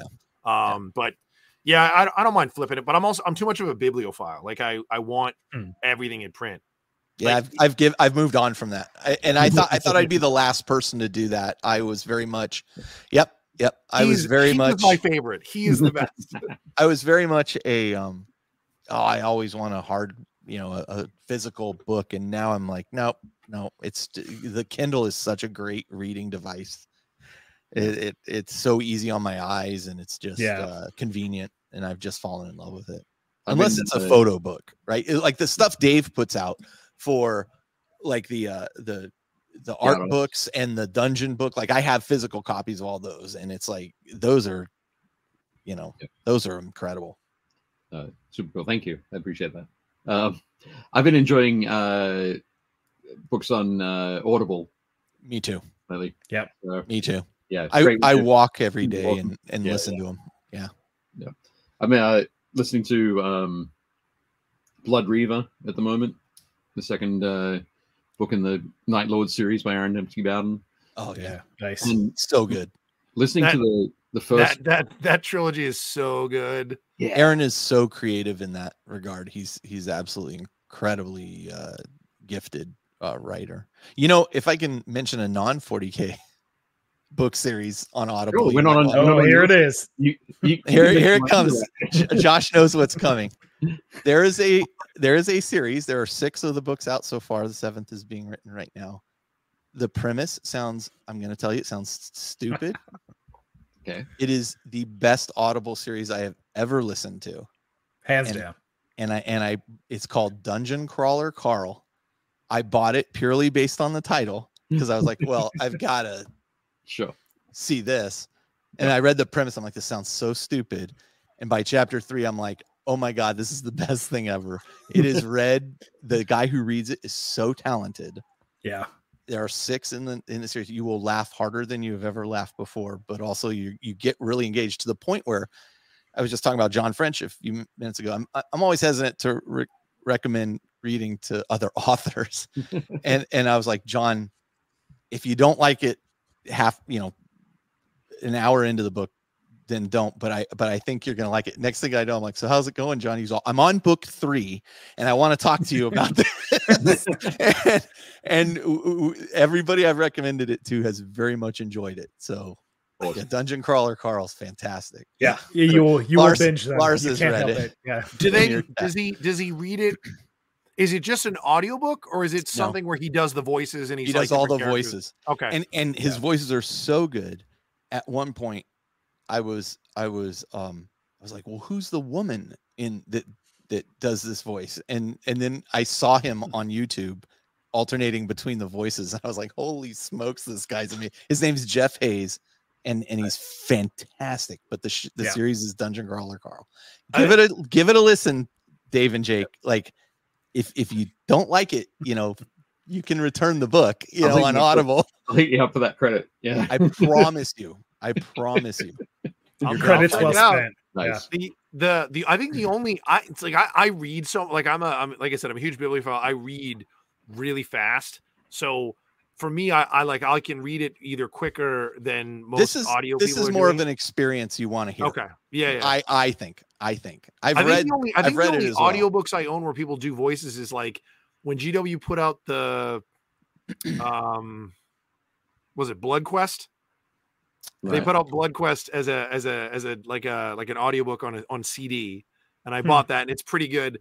And then somebody told me that the last 2 Gotrek and Felix books, Brian Blessed did them, and I was like, what? Like that's awesome. Like, and he's great. Like you're like, that's what Gotrek sounds like. He sounds like Brian Blessed. Like that's awesome. Those books are a lot of fun. I haven't read the last, I don't know, 3 or 4, but all the original ones. I went down deep on those. Those are fun too.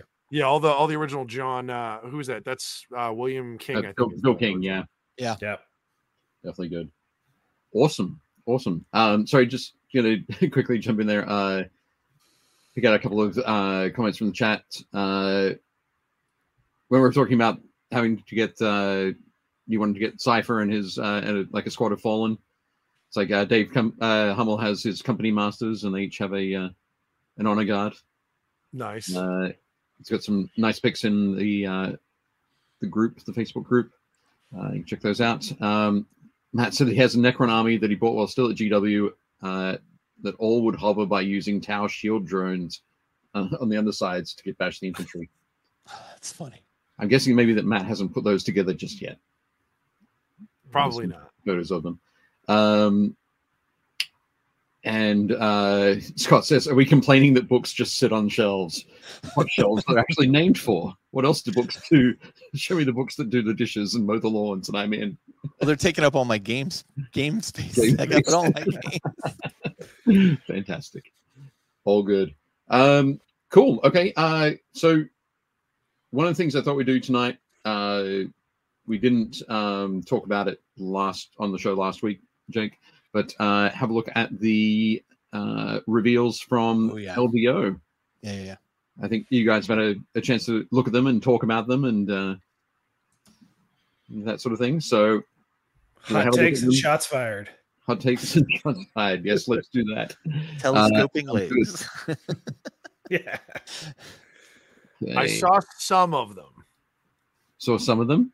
Yeah, like I very intentionally was like, I'm gonna wait until Dave and I go over them, and then a couple of them, like a friend of mine posted, and I was like, ooh, I like those. Yeah. Like, speaking of another army that I don't want to start, but I'll probably start. Oh, is it going to be this one? That's exactly how I'm feeling about these guys. No, but Ben, my business partner Ben, is like loves the Night Lords, so he is definitely stoked about these. Okay. Hot take, Carl. Yeah, so Night Lords are my wife's army. Right. So I've got to buy these. There's We're no getting plenty of these. there's no way around that. She's actually very excited about these. I think they look spectacular.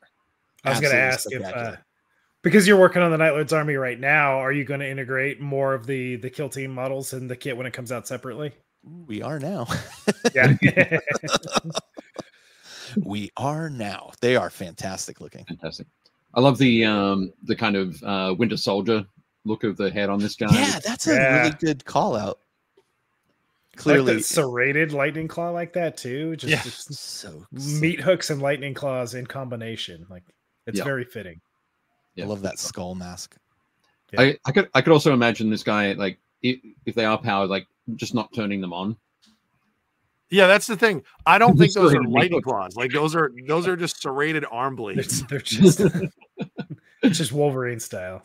Yeah, I think it'd be fantastic. So Matthew just pointed out that their bases they're standing on in blood, and I didn't realize that until he just said that. Yeah, very nice. I was so taken in by the models. Excellent. So thumbs up for these guys. Yes. Yes. Hell double, yeah. double That's cool thumbs up. Double thumbs up. Excellent. It's cool to see the update to Night Lords too, because they've just had kind of the one Batwing helmet for so long, and that's about it. So it is nice that they're not all Batwings for sure. These How about the Mandrakes? These have always been a favorite model of mine. Yep. Unfortunately, they haven't necessarily been particularly good on the table. I don't know how they stand right now, but I love these models. Yep. Yep. Having these guys in a variety of poses and not in fine cast, which they have been for so long, absolute incredible sculpts, and I love these on the table. Yep, I'm a big fan of them. I'm very curious to find out a bit more about these this sort of eldritch energy that they're throwing around.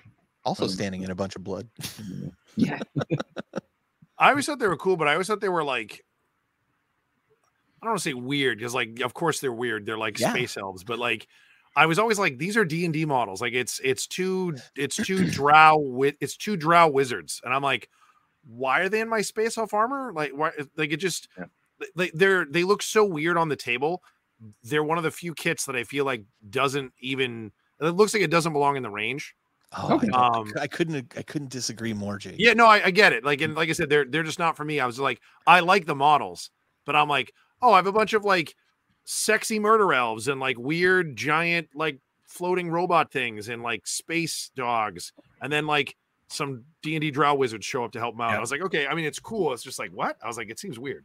Well, the other thing I totally get what you're saying there, because they're the more magical, like shadow ethereal thing, and the like Dark Elder don't even do psychics, right? So then they are kind of out of place. Like, and they're barefoot. They just have like, you know, they have just like towels tied around their waist, and I'm like, wait, what? I'm like, you're in space. What are you guys doing? Like, those are skirts made of human skin, by the way. But also, it's a bath towel. Also they have the army also has the slith, right? Which don't necessarily fit. I like when you have an army and then it has like that kind of one or two standout units, like and this is one of the things I like about kind of Deathwing, right, versus the rest of you have this rest of this army that's all dark green or black depending on when you want to place them, right? And then you have these Deathwing models that stand out. What do they call death?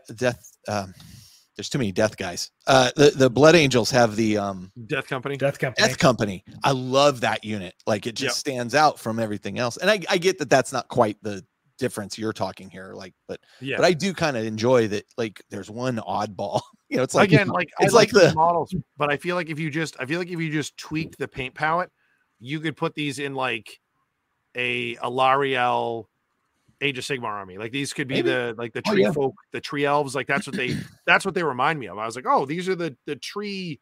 I forget what they're called. They're like the sprites. The spites. revenants. They're the spites. Like I was like, oh, these are spites. Like they are very similar. They have the scythes and like the long hair and the magic. And I was like, oh, you could literally just paint these in like autumn colors, and like they would fit into that army. Actually, that's a interesting. Yeah, give me some ideas.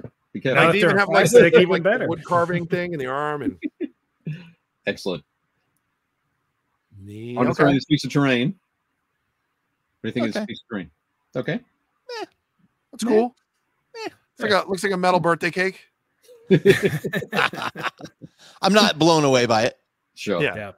No, that's cool. From a gameplay standpoint, it's very kind of flat, so it's guys not can stand on it. As dynamic or interesting. It's easy to play with, I think, and it has like its type of personality, but it looks very Mechanicum, which is I have a lot of terrain.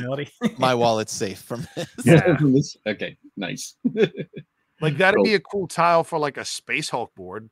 It's nice, but you know, I don't need to rush out and get that. Yeah. Not like the Night Lords. Night Lords, sure. Cool. Now these are amazing.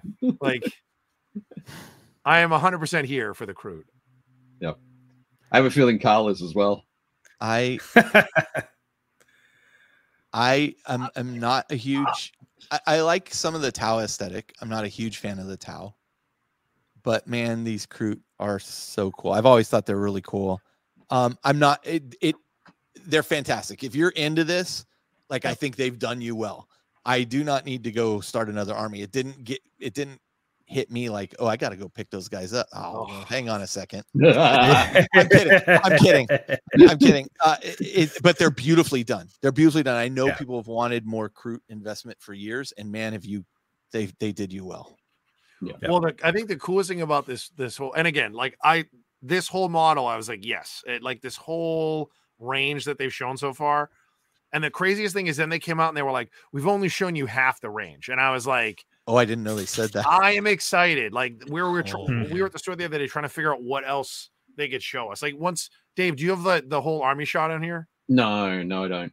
Okay. So do you think there'll be a Kroot Mercenaries formation coming out? Yeah. So they've shown the new Shaper, which is what we just saw. They've shown the Krutox Riders, which is what this guy is. Yeah. Then they've shown the new Kroot Carnivore Rampager. So this is Rampager. Yep. So either that box will be able to do two builds. It'll do Rampagers or it'll do Krutox Riders. And then you've got the Kroot Carnivore Squad. There's the kill team that will probably just be some more characters and stuff. But then we were thinking like, what else could they add? So we were like, okay, you could do a new Great Narlock in plastic. You could do Narlock Riders. I'm kind of hoping that they do like the Shaper Council, which was basically like a bunch of veteran Kroot with like crazy weapon upgrades. Like you can give them eviscerators and like plasma guns, and like they were bonkers. And then maybe like a Vulture Kindred, so they could like fly, or you could like make them mutable.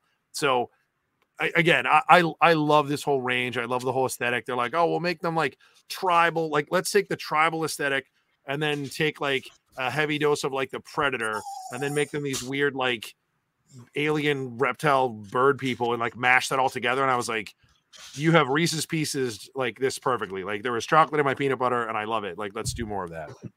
Sean Gleason in chat is saying they need new hounds, so that could be a unit that they haven't shown. Yeah, they're definitely going to do new hounds. They teased one in the kill team that they released. Okay. I think there's like one or two in there, but it was like, yeah, they're obviously going to get a new box of hounds. So it's neat to see them just kind of rounding out the range, because Tau have always been more about all these civilizations that they brought into the fold, and really we've only ever seen Kroot and Vespid like on the tabletop, right? Yeah. And I've had some friends who played Tau heavily in previous editions, like 5th edition especially, and they would always have like their human auxiliary unit, which they would run as Fire Warriors or Kroot or something like that, but just to get more visual representation of all these different kind of races, communities, things like that coming together on the tabletop. So it is cool to just see more of that representation in model form. I also think that one of the funniest things about I have a funny quick story about the Kroot that it always cracks me up. So there was this like diehard like meta player that was in the competitive scene for a long time, and there was a kid who was playing Kroot, and he had built this list a very specific way in case he ran into this player. So what this kid would do is he would wait until you deployed, and then he would deep strike his entire army. And I think he was playing like White Scars or something weird where like he could come in from your board edge. Yeah. So this is a pretty famous story. The Kroot player, yeah, it's phenomenal. So the Kroot player was like, okay, cool. I'm going to deploy all of my units, and then I have a hidden deployment that I can do at the end of the deployment phase before the game starts. So for that move, he basically took all of his Kroot carnivore squads and deployed them so they were just in unit coherency, like a guy, 2 inches, a guy, 2 inches, a guy, 2 inches, and did his whole board edge, and then did his opponent's whole board edge, so that he was like, okay, let's start the game. And then the White Scar player like couldn't enter the battlefield and lost the game. Because his units were all considered destroyed. It was phenomenal. I was like, good for you, man. Like, way to show that meta player like how it works. So way to game the system for sure. Yeah, it was amazing. There's a famous picture of it too, where the guy who's playing the White Scars is talking to the judge, and the judge is looking at the book, and the other guy's just kneeled down by it. Like, it's a pretty great story. Oh, awesome.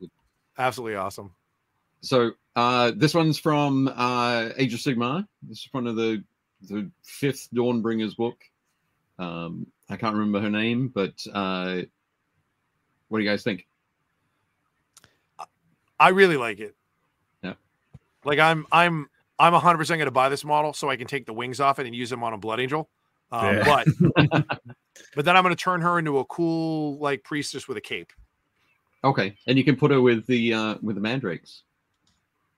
There you go. I won't be doing that. Okay. Mandrakes and crows. It's it's interesting that the face is so hidden by just the hair coming from under the crown there.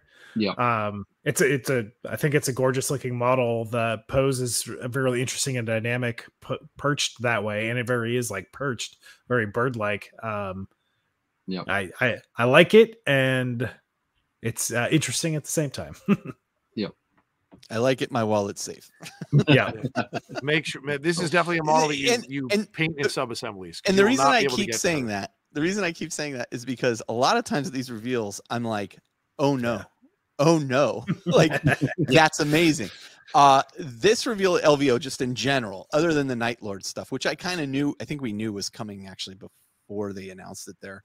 I felt like, I don't need to buy any of this. I'm okay. I'm okay this go around. Excellent. Did you see everybody freaking out about her foot? Like all the weird foot dudes were like, oh, look at her foot. And I was like, guys, this is usually stuff that belongs on OnlyFans. Let's take it easy. Wait till you listen to Dungeon Crawler Carl. Well, moving right along. There we go. Keeping the show spicy. This is awesome. Yeah, it is is awesome. The Witch Hunter aesthetic vibe, especially with the Cursed City and some of the other ones that have come out, like I've always absolutely loved this ever since Mordheim came out. Like, yeah, we kind of really set that up, and they just every time they put a model out, I think they just knock it out of the park. And I wish Mordheim was still a no game. exception. When I look at this model, I wish Mordheim was still something. Yep. They were doing. I feel like at some point they're going to re-release Mordheim. Like, why wouldn't they? Because they got Warcry. It's Fantasy Necromunda. It's just got a little bit more crunch and depth to it. Like, I'm in. I'm in. Around eventually. Yeah. But one of the things, definitely go online and check out Nemo 24. So New England Mordheim Open. Happened just this past weekend. Surprisingly enough, New England. There were a lot of people at that event, more than you would expect. Maybe not like hundreds of people, but there were a lot of people. The terrain was pretty incredible from that too, with just all the wooden bridges and 3D mod. Like, it was the table was spectacular for sure. Yeah. Did you make it in person, Dave? I did not, unfortunately. But no, one of the guys actually that I play with fairly regularly, he and his brothers went up. But yeah, it was definitely super cool to check out. Loads of great pictures on Instagram. So Jake, get yourself an Instagram account so you can go and Check out all the cool pictures. It's Someone like, in our I just want to buy Discord, this model Carl, and paint it up for called out D&D. that. This was another one of my favorite models from that group. So good. So yeah, this is part of a war band. It's I can't remember the name. Was determined to remember the name of the war band, but I've forgotten it. But this is one of those. There are a bunch of folks online who are very much into the like every model's a Necromunda model. This is.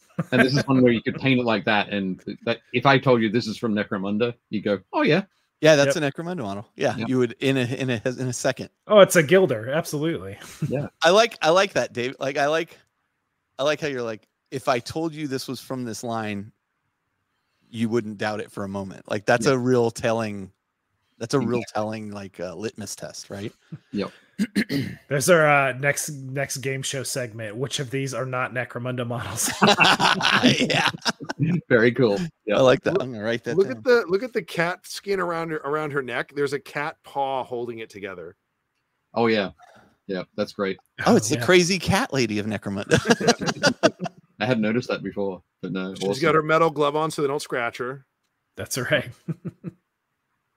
But yeah, she's fantastic. All the models in that group were awesome. I think they're going to be. That's a Warcry warband. But I have yet to play a game of Warcry, but this warband I think was the most tempting reveal from LVO for me personally. Just that interesting, that aesthetic, hard to beat. Yep. Excellent. Very nice. And we'll round it out, of course, with the Solar Auxilia reveals. I'm not sure. So have you guys been doing much Horus Heresy gaming at all? No. With Legions Imperialis recently. Okay, sure. I'm actually looking to sell my Horus Heresy army at this point because it's just I'm not playing it anymore.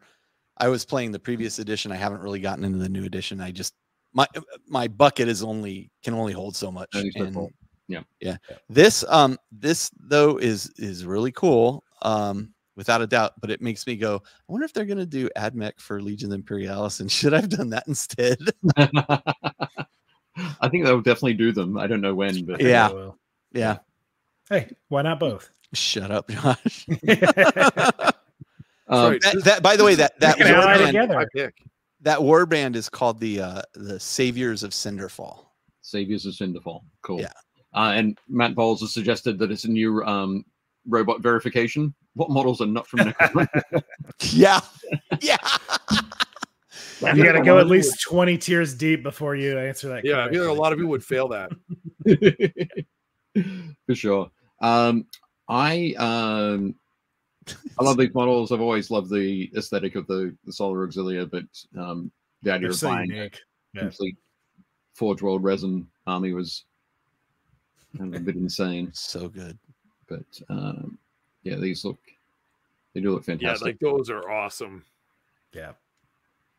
I went through like previous edition of Horus Heresy and built a Solar Auxiliary army using Vestroians as the look, because the Vestroian look is based on armor and equipment from the Heresy era. Yeah. So it worked well. And one Christmas, I was gifted from my wife and her extended family 3 of these tanks, the Dracosans, in resin, and they are chunky boys. Yeah, I'll bet.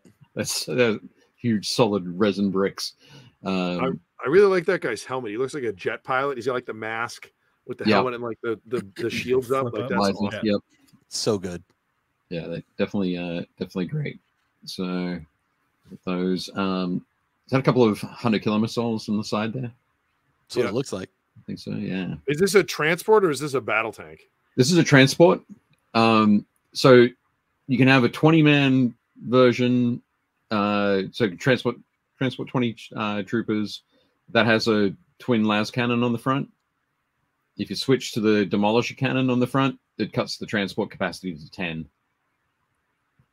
Got to make room for those big shells. Yeah. Yep. I think it's great. But it's awesome. The crazy heavy sentinel. Yeah. I love it. I actually love this aesthetic. Yeah. I do too. And I'm usually not like a big like generic like IG Sentinels. I'm like, meh, okay, but this I actually really dig for some reason. I like the top heavy look of it. Yeah.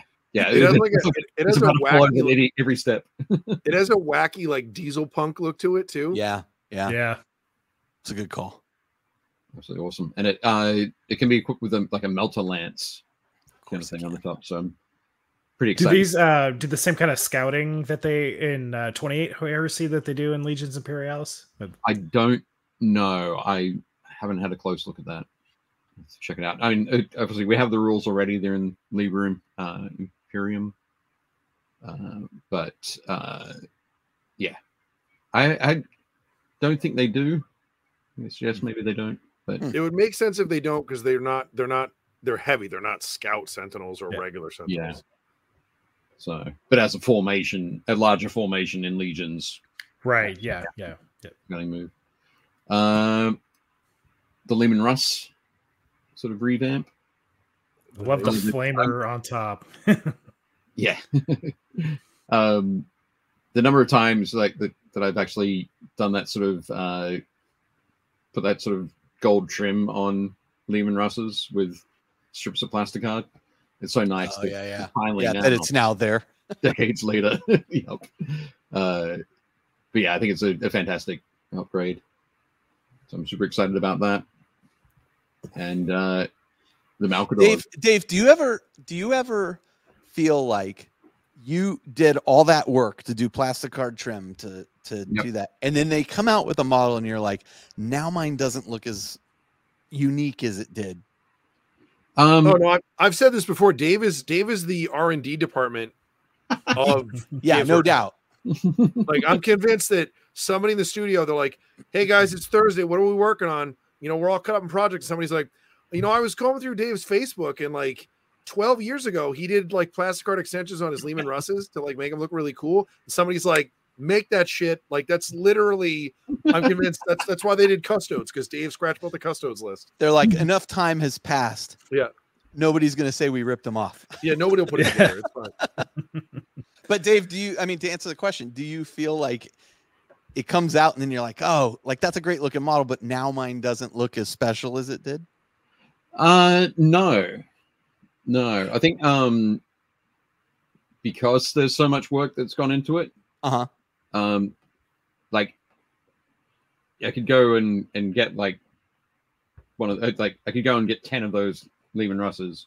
It would take me some time to save up for it, but I could get 10 of those Leman Russes and paint them all up, and then all look the same or very similar, and they're going to look like the Leman Russes that you get or the Leman Russes that Jake gets, whatever. Whereas the ones that I've worked on myself don't look like that. Right. They still have that special place for me. Okay. So certainly to me, they'll look different. Somebody else, they might look very similar. Right. But do you point it out? Do you like, look, this is all plasticard, buddy? No. Yeah, you don't bother. You're beyond that. You don't need that validation. No, you just play with your cool toy soldiers. I'll never forget. Dave had painted a Titan, and he had brought it to Adepticon, and I was like, "How did you attach the?" He's all, "Well, I used a drill bit, and I drilled it in there, and I just left the drill bit in there, and I just put the guy on top of the drill bit, so the torso can attach to the legs." That's the pro tip for pinning. That's right. If you go back, there is a great Invented Characters episode about working on doing the proper work on forge rolled resin and pieces, where it's like talking about like heating up sand beds and hot sand beds and that sort of thing. Something like we had brought a guest on for that episode who had assembled my Thunderhawk, and listen, I mean, he did an amazing job assembling this Thunderhawk. It is supported with metal and it's incredible. Yep. But like he's talking about, I save the resin dust and then I mix it with this and I pour it in this, and Jeff and I were just like, what? Amazing. I heard from Forge World about that episode, by the way. Fantastic. They were not. They were like, "This is Too ridiculous." extreme. But yeah, so it was really nice to like chat with Carl afterwards and say, "Oh yeah, I just went Yeah, I'm through the drill bit, dripped in some glue. that's right. Jobs are good." Awesome. But yeah, I'm quite excited about the Solar Auxilia, but I haven't decided yet whether I'm going to do something like I think that's true. Is that the last image? That's the last image. Oh, that's it. All right. Yeah, I haven't decided whether I'm going to like go absolutely crazy and get like 3 of those boxes, or wait until the individual bits that I don't have yet for the army come out. So do I make a second Solar? Do I just expand what I have? Who knows? But there's going to be something done with those new models. Right. The short answer, Dave, you playing Solar Auxilia? Yes. Sure. Yeah. Why not? Why not? That'll be good. Cool. Well, excellent. Thank you. Thanks, guys, for those hot takes. Yeah. On there. I felt relieved when I saw the releases, to be honest with you. I was like, oh, thank God. I got to say that my first look through, I was exactly the same. I was like, they all look fantastic. I'm not going to buy any of them. And in the week and a half since, it's been like, maybe. Okay, just load. Oh. Yeah, that's how they get you. That's what it's been. That's what it's been. It's been crazy. Okay, cool. Next up is jumping into our community minis. So these are photos from the Build Paint Play community Facebook group. Nice. Let me hit this button here. Our equivalent of this on our show is Elite Choice, is what we call it. Right. And we go through and every host can only pick one. Well, ostensibly we can only pick one. Every now and then we're like, I couldn't decide. I do love that you've introduced the like you have Shell's Kiss. Yeah. Shell, she's like, I want to pick one. And I'm like, you gotta come on the show. I don't want to be on the show. Okay, well. So she does. She looks through those every day. Did you see this? I go, yes, I saw that. I'm on the community. Yep. No, it's awesome. Definitely cool. So we're gonna start off with Chris Gorka. So Chris is his pumpkin nights. They're the best. Yeah, that's they awesome. look awesome, don't they? Chris is a regular contributor in the group. But is that Verdigris on the? Yep. Oh, that looks really cool. So that's like a brass trim, but with that verdigris over the top of it. Is that how you pronounce it? Verdigris, not verdigris. I go with verdigris. You're probably right. You're probably verdigris. Right. Verdigris is how it's okay. How well, listen, I've only ever seen it in type. Yeah. That looks awesome. Yeah, that's really neat. Yeah. It does look great. Just done an excellent job there. Well done, Chris. Looks awesome. Next up is it all of his all the little demon pumpkins on the base too? Like those are great. Sorry, I missed those. They all yeah. Check that out. You said pumpkin night, and I just thought you were referring to the color, and now I see it. That's awesome. Orange. Yeah. It reminds me of Attack of the Killer Tomatoes for the what's that? Early 90s. Terrible cartoon. 90s. That was like 70s. This is the Pumpkin King that this is the Pumpkin King that Linus is like waiting for. This is the Great Pumpkin. Yeah, right. Exactly. Imagine this striding through the that is cool. That is cool. Yeah. I love the basing is fantastic. Yeah. No, beautiful work, Chris.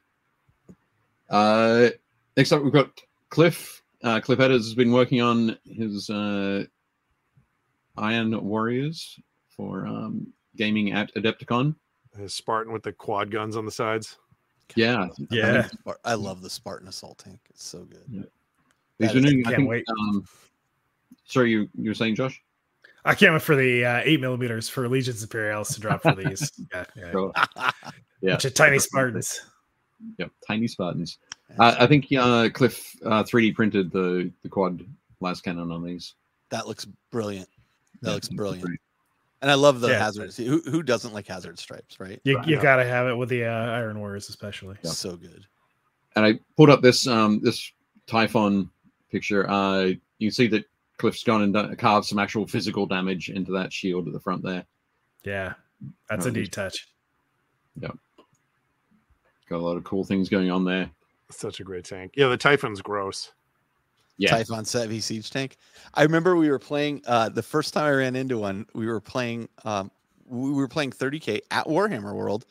Alan Bly was playing, and Ed Brown was playing, and Jason Mullins was playing with me, and Jason had played a lot more than I had, and he brought this heavy siege tank. And in that era, it's like, oh, it fires. You do not get any cover save. It just destroys whatever it shoots. I was like, it does what? And then I walked over to the Forge World store and bought one after it wiped out a unit of my guys. Yeah. I think one of my favorite things for this edition in Heresy 2.0 is that I think that it has Brutal 3. So it can do a great job of whittling down like Talons of Contempt of Dreadnoughts. Jesus. But yeah. Come along nicely. Next up, we've got Dave Hummel. Dave Hummel's doing some conversion work on this, committing this Star Wars toy into a 40K flyer. That is really cool. Is there a side really shot neat. or is it just the front on shot? I only grabbed the front on shot. I think there's a side shot in the. I'll go to the group and look at it. Yeah, That is cool. I love that the Thunderhawk inspired kind of turbo laser destructor look. That's what I wanted to see from, there. from the side. That's neat. yeah, it's definitely got that going on.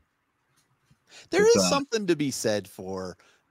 There was an era where it was people were converting all kinds of toys to do things and stuff, and I think to a degree, like I'm glad that there's all these kits. Don't get me wrong, but there's a certain amount of magic there that's missing now that used to be there, and this kind of harkens back to that. That's what I love about it.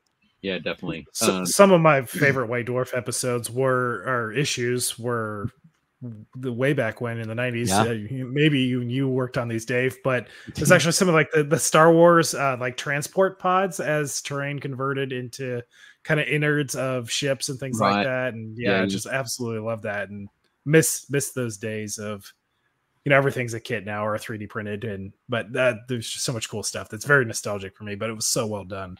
There's also the old school proxy rules. Like, remember in the back, he's got the nice Carnifex proxy there, the Dr. Pepper bottle. Right. You have on the table, you'd be like, it's behind the Carnifex. You're like, what Carnifex? You're like, the Pepsi bottle? It's like, is it behind that? You're like, no, it is that. You know what I'd also like from the Land Raider, right? I think that was from that. Yeah. You know what I'd also like to call out here is the Arnold Palmer half and half drink back there. That is actually my tea drink of choice right there. Excellent. Nice. And Dave Hummel there says it's an actual turbo laser. Oh, that's great. Oh, nice. Cool. That's great. Nice work, Dave. This guy is rad. Next Dude, up, look at that. So this is a cool 3D print from Drew Carrington. I love this pose. That's exactly what caught my attention. Yep. It's so dynamic. That is so badass. I also like the kind of combination of Vindicare and Eversor kind of mixed together there with the sniper rifle, but the skull head and then the Sentinel array. And that's awesome. That is so cool. Definitely a cool one. Nice work there, Drew. Drew also posted a photo of a game against one of his buddies. Before the show, we were talking about I think is it the Kaitan? That's it. The Demon Engine? Yeah. With the legs instead of the wheels or the tracks. But I think this one might be made out of a like statue, a Space Marine statue. But so this is a game that Drew played just recently with where both armies were fully painted, which was great. So he was very excited that there is nothing like. And listen, I've had multiple armies commission painted. Yep. I have painted my own armies, but there is nothing like putting your own army on the table that you painted against the buddy who's got his own army on the table that he painted and being like, we did this. Like there's just like a feeling of satisfaction you get, I think, when you get that. And I can resonate with this photo 100% based on that. Yeah, definitely. Now we just need to get Drew a gaming mat. Yeah, I was going to say a battle mat. Well, listen, my guys over at Table War sell a variety of them. They do. Doug and Todd are amazing guys too. The guys at Table War are awesome. You know what? They several years ago. So I'm gonna beat my own chest here, but I won the Warhammer Hero Award. And I won it primarily because we did all this charity work to take this stuff up to people who'd had these fires that had wiped out the town of Paradise, California. And they lost their armies, and so we did this whole thing. Table War donated to that effort a case for every one of those guys. It was like 20 people. Mats up, like this pallet arrived at my house, and these guys are a small company. They are not a big company.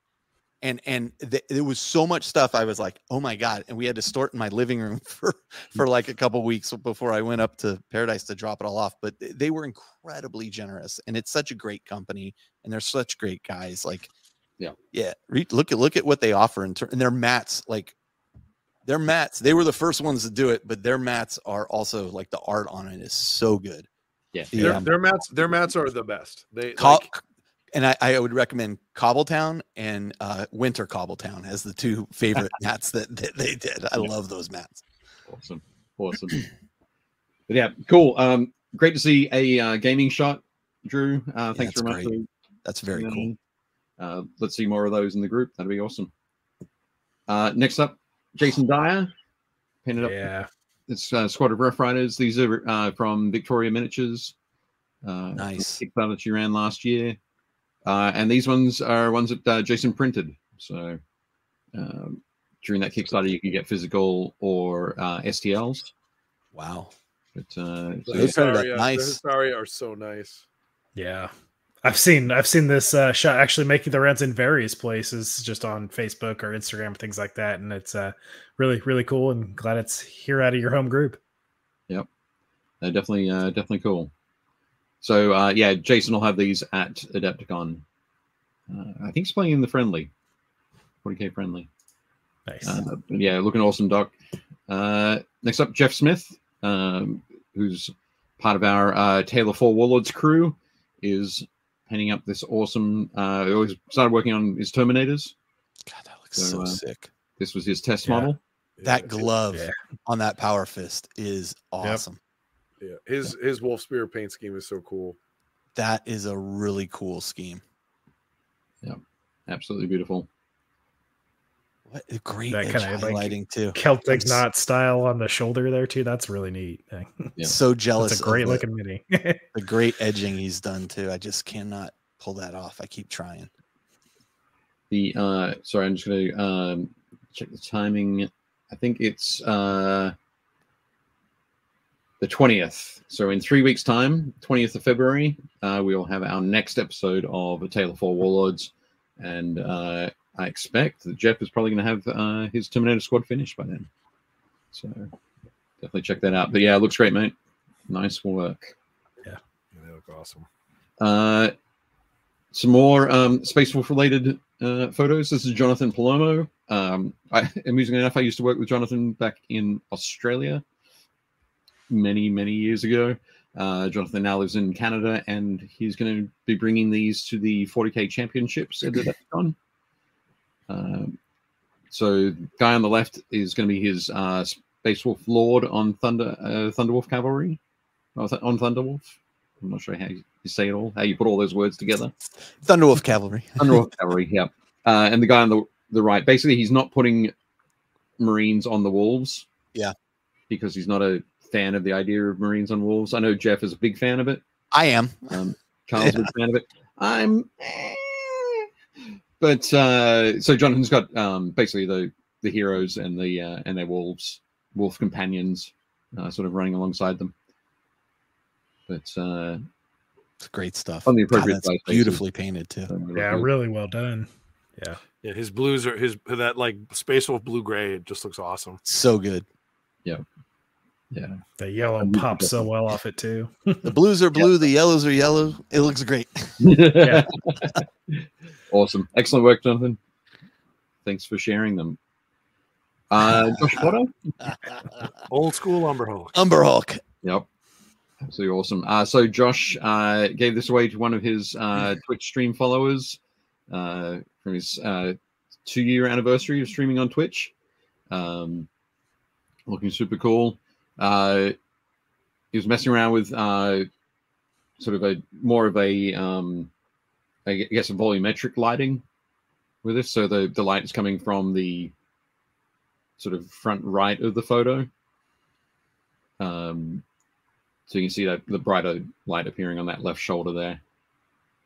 But yeah, I suggested in the group that this guy's kind of like, hey, you can serve me one more drink. Yeah, his eyes look well lidded. Not too bad. Yeah. It's that pose as well. It's like, oh come on. It's good lumber. Yep. But no, awesome model. It's the eyes. He has kind, sleepy eyes. He does have sleepy eyes. Instead of like beady, murderous eyes. Yeah, he just wants to give you a hug.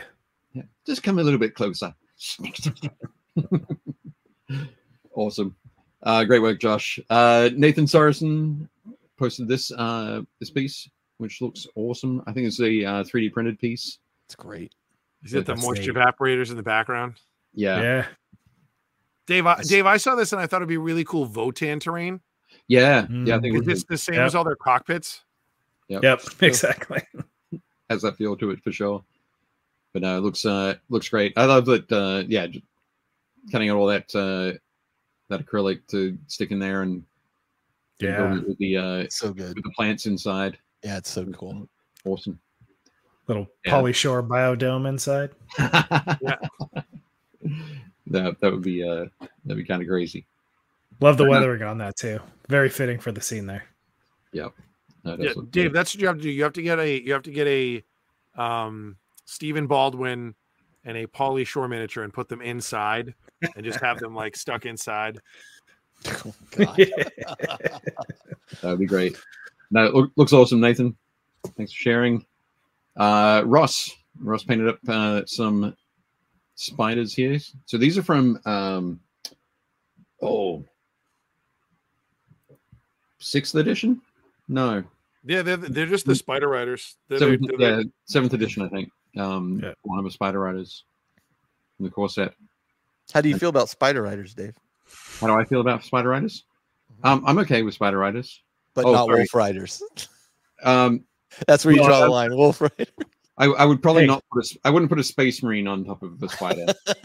No. A Space Marine wears 2 of these like skates. Yeah. Sure. Goblins ride wolves too. There were the Wolf Rider goblins and the Spider Rider goblins. Goblins, I don't have a problem with goblins riding most things. Squigs, wolves, spiders, other goblins. It'd be fine. All of it. Let's do all of it. Yeah. But Space Marines, rockets. Not so much. Yeah, rockets. Absolutely. But moving right along. These look great, Russ. Nice work. Yeah. And Ross has also been building some terrain. That is fantastic. Yeah. That is cool. So meticulous. It takes so much time to do that. The skull under that, and with you kind of got the the steampunk vents coming out of the top there a little bit. That's really cool. Yeah, It does look great. Oh, Matt Ball said flying cave squigs. Yeah, sure. Yeah. Yep. Matches with his army. Yeah, Matt is converting his entire orc army so they're riding flying squigs. Oh wow. Like 40k orc army. So fantastic. Yeah, they look great. But Ross, this looks awesome. Yeah, that tower just looks inherently dangerous. Like you could just pull out one stone and the whole thing would just kill you. Oh yeah, definitely. It's held together with magic. Yeah, you just want to stand look at these from a distance and keep moving along. But no, they look great. Very cool job. Nice work, Ross. Is that top on that one on the right removable? For I think it is. It looks like it is. Yeah. It looks like it is. That'd be my guess. But also, so I think this is our last slide here. Is Stephen? That's awesome. Has painted up. Yeah, he painted up this model. This is from the new gang that is going to be at Slow Death Games at Adepticon for Wild in the Streets. Is the I love the hair. The game, but Also fits in Necromunda. Could definitely be an Escher. Yeah, Definitely. or Infinity. This could fit in Yeah. Infinity. I thought it was an Infinity model initially. No. That is awesome. The hair is painting up a fantastic. bunch of other models for that booth as well. So definitely go and check them out. Nice. And yeah, looking cool there. Yep, and that is the end of that. Dave, before we wrap up, can I just ask you a quick question? You went to Hanks to do some painting on terrain for Adepticon. I went out there 2 years ago to do it. I couldn't make it this year. How did it go? Was it a good time? Yeah, absolutely. We had a great time. We painted loads of stuff. Loads of stuff for Shatterpoint and Legion. It was had to expand the number of tables from 64 to 128 for Legion. And wow. Nobody does terrain like Adepticon. That's not even just an idle boast. It's like the amount of time over the years I've seen it just improve, and it was fun having gone out there that year and then coming to Adepticon with my wife and pointing out to her, I painted that piece. I painted that piece. Yeah, I painted that piece. It's incredible. The amount and the setup Hank has is insane. Yeah, it's insane. Definitely.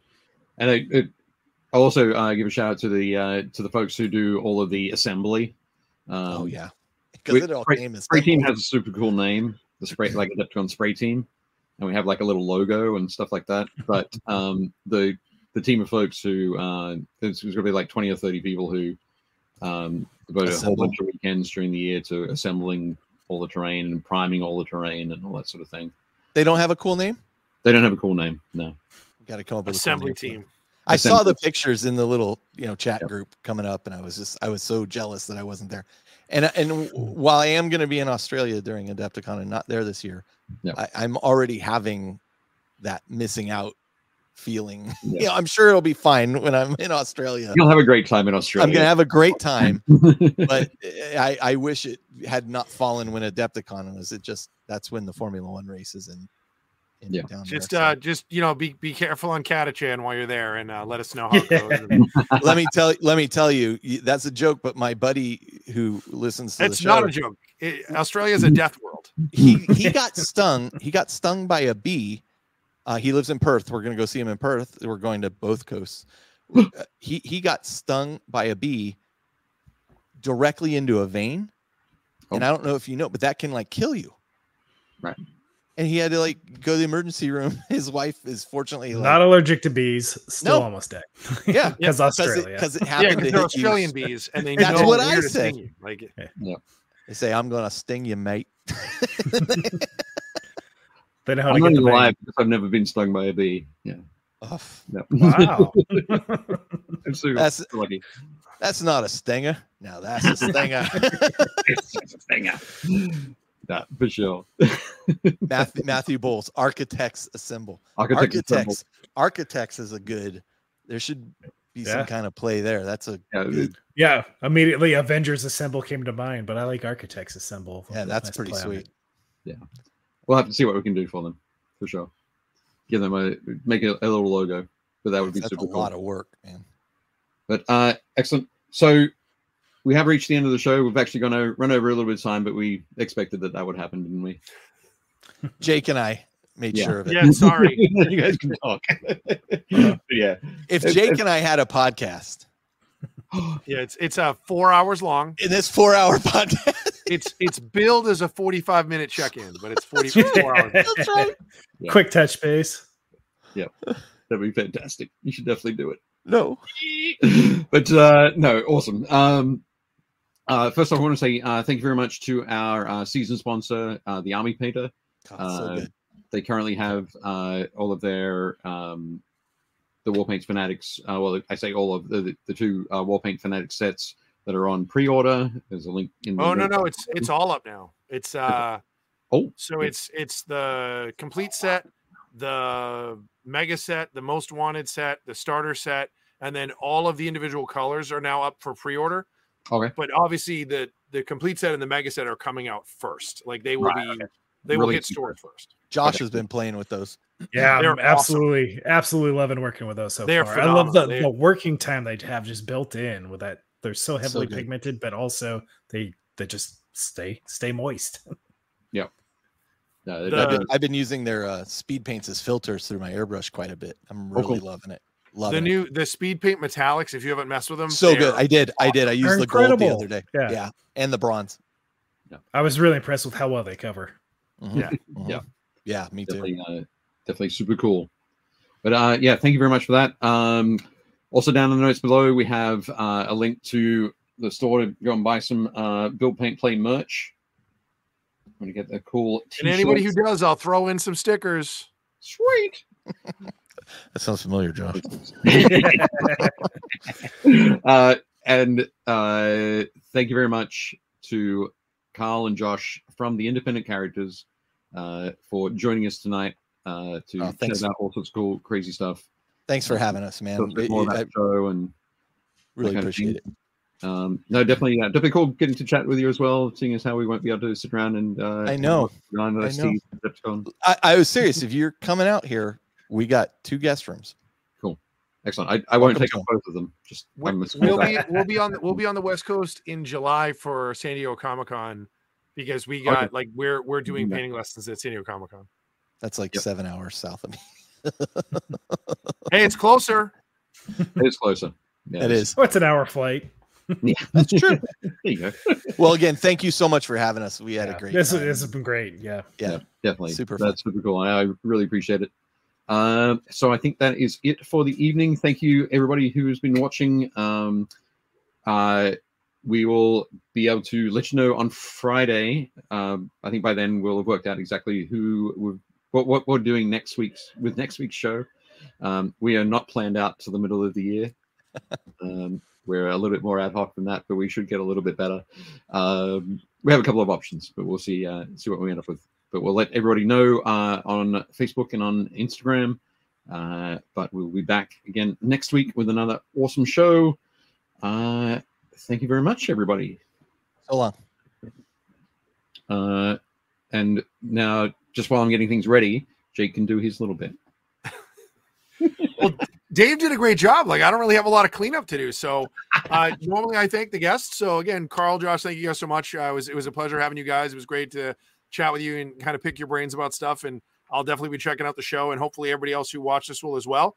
Dave has the link down below, so you guys can definitely do that.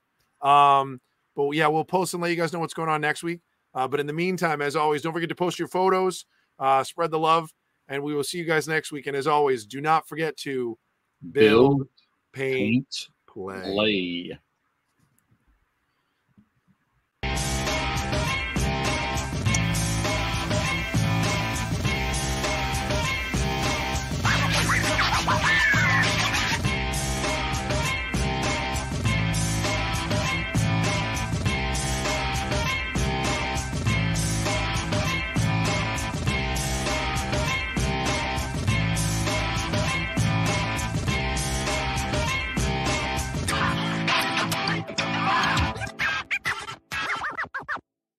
Shut up and sit down.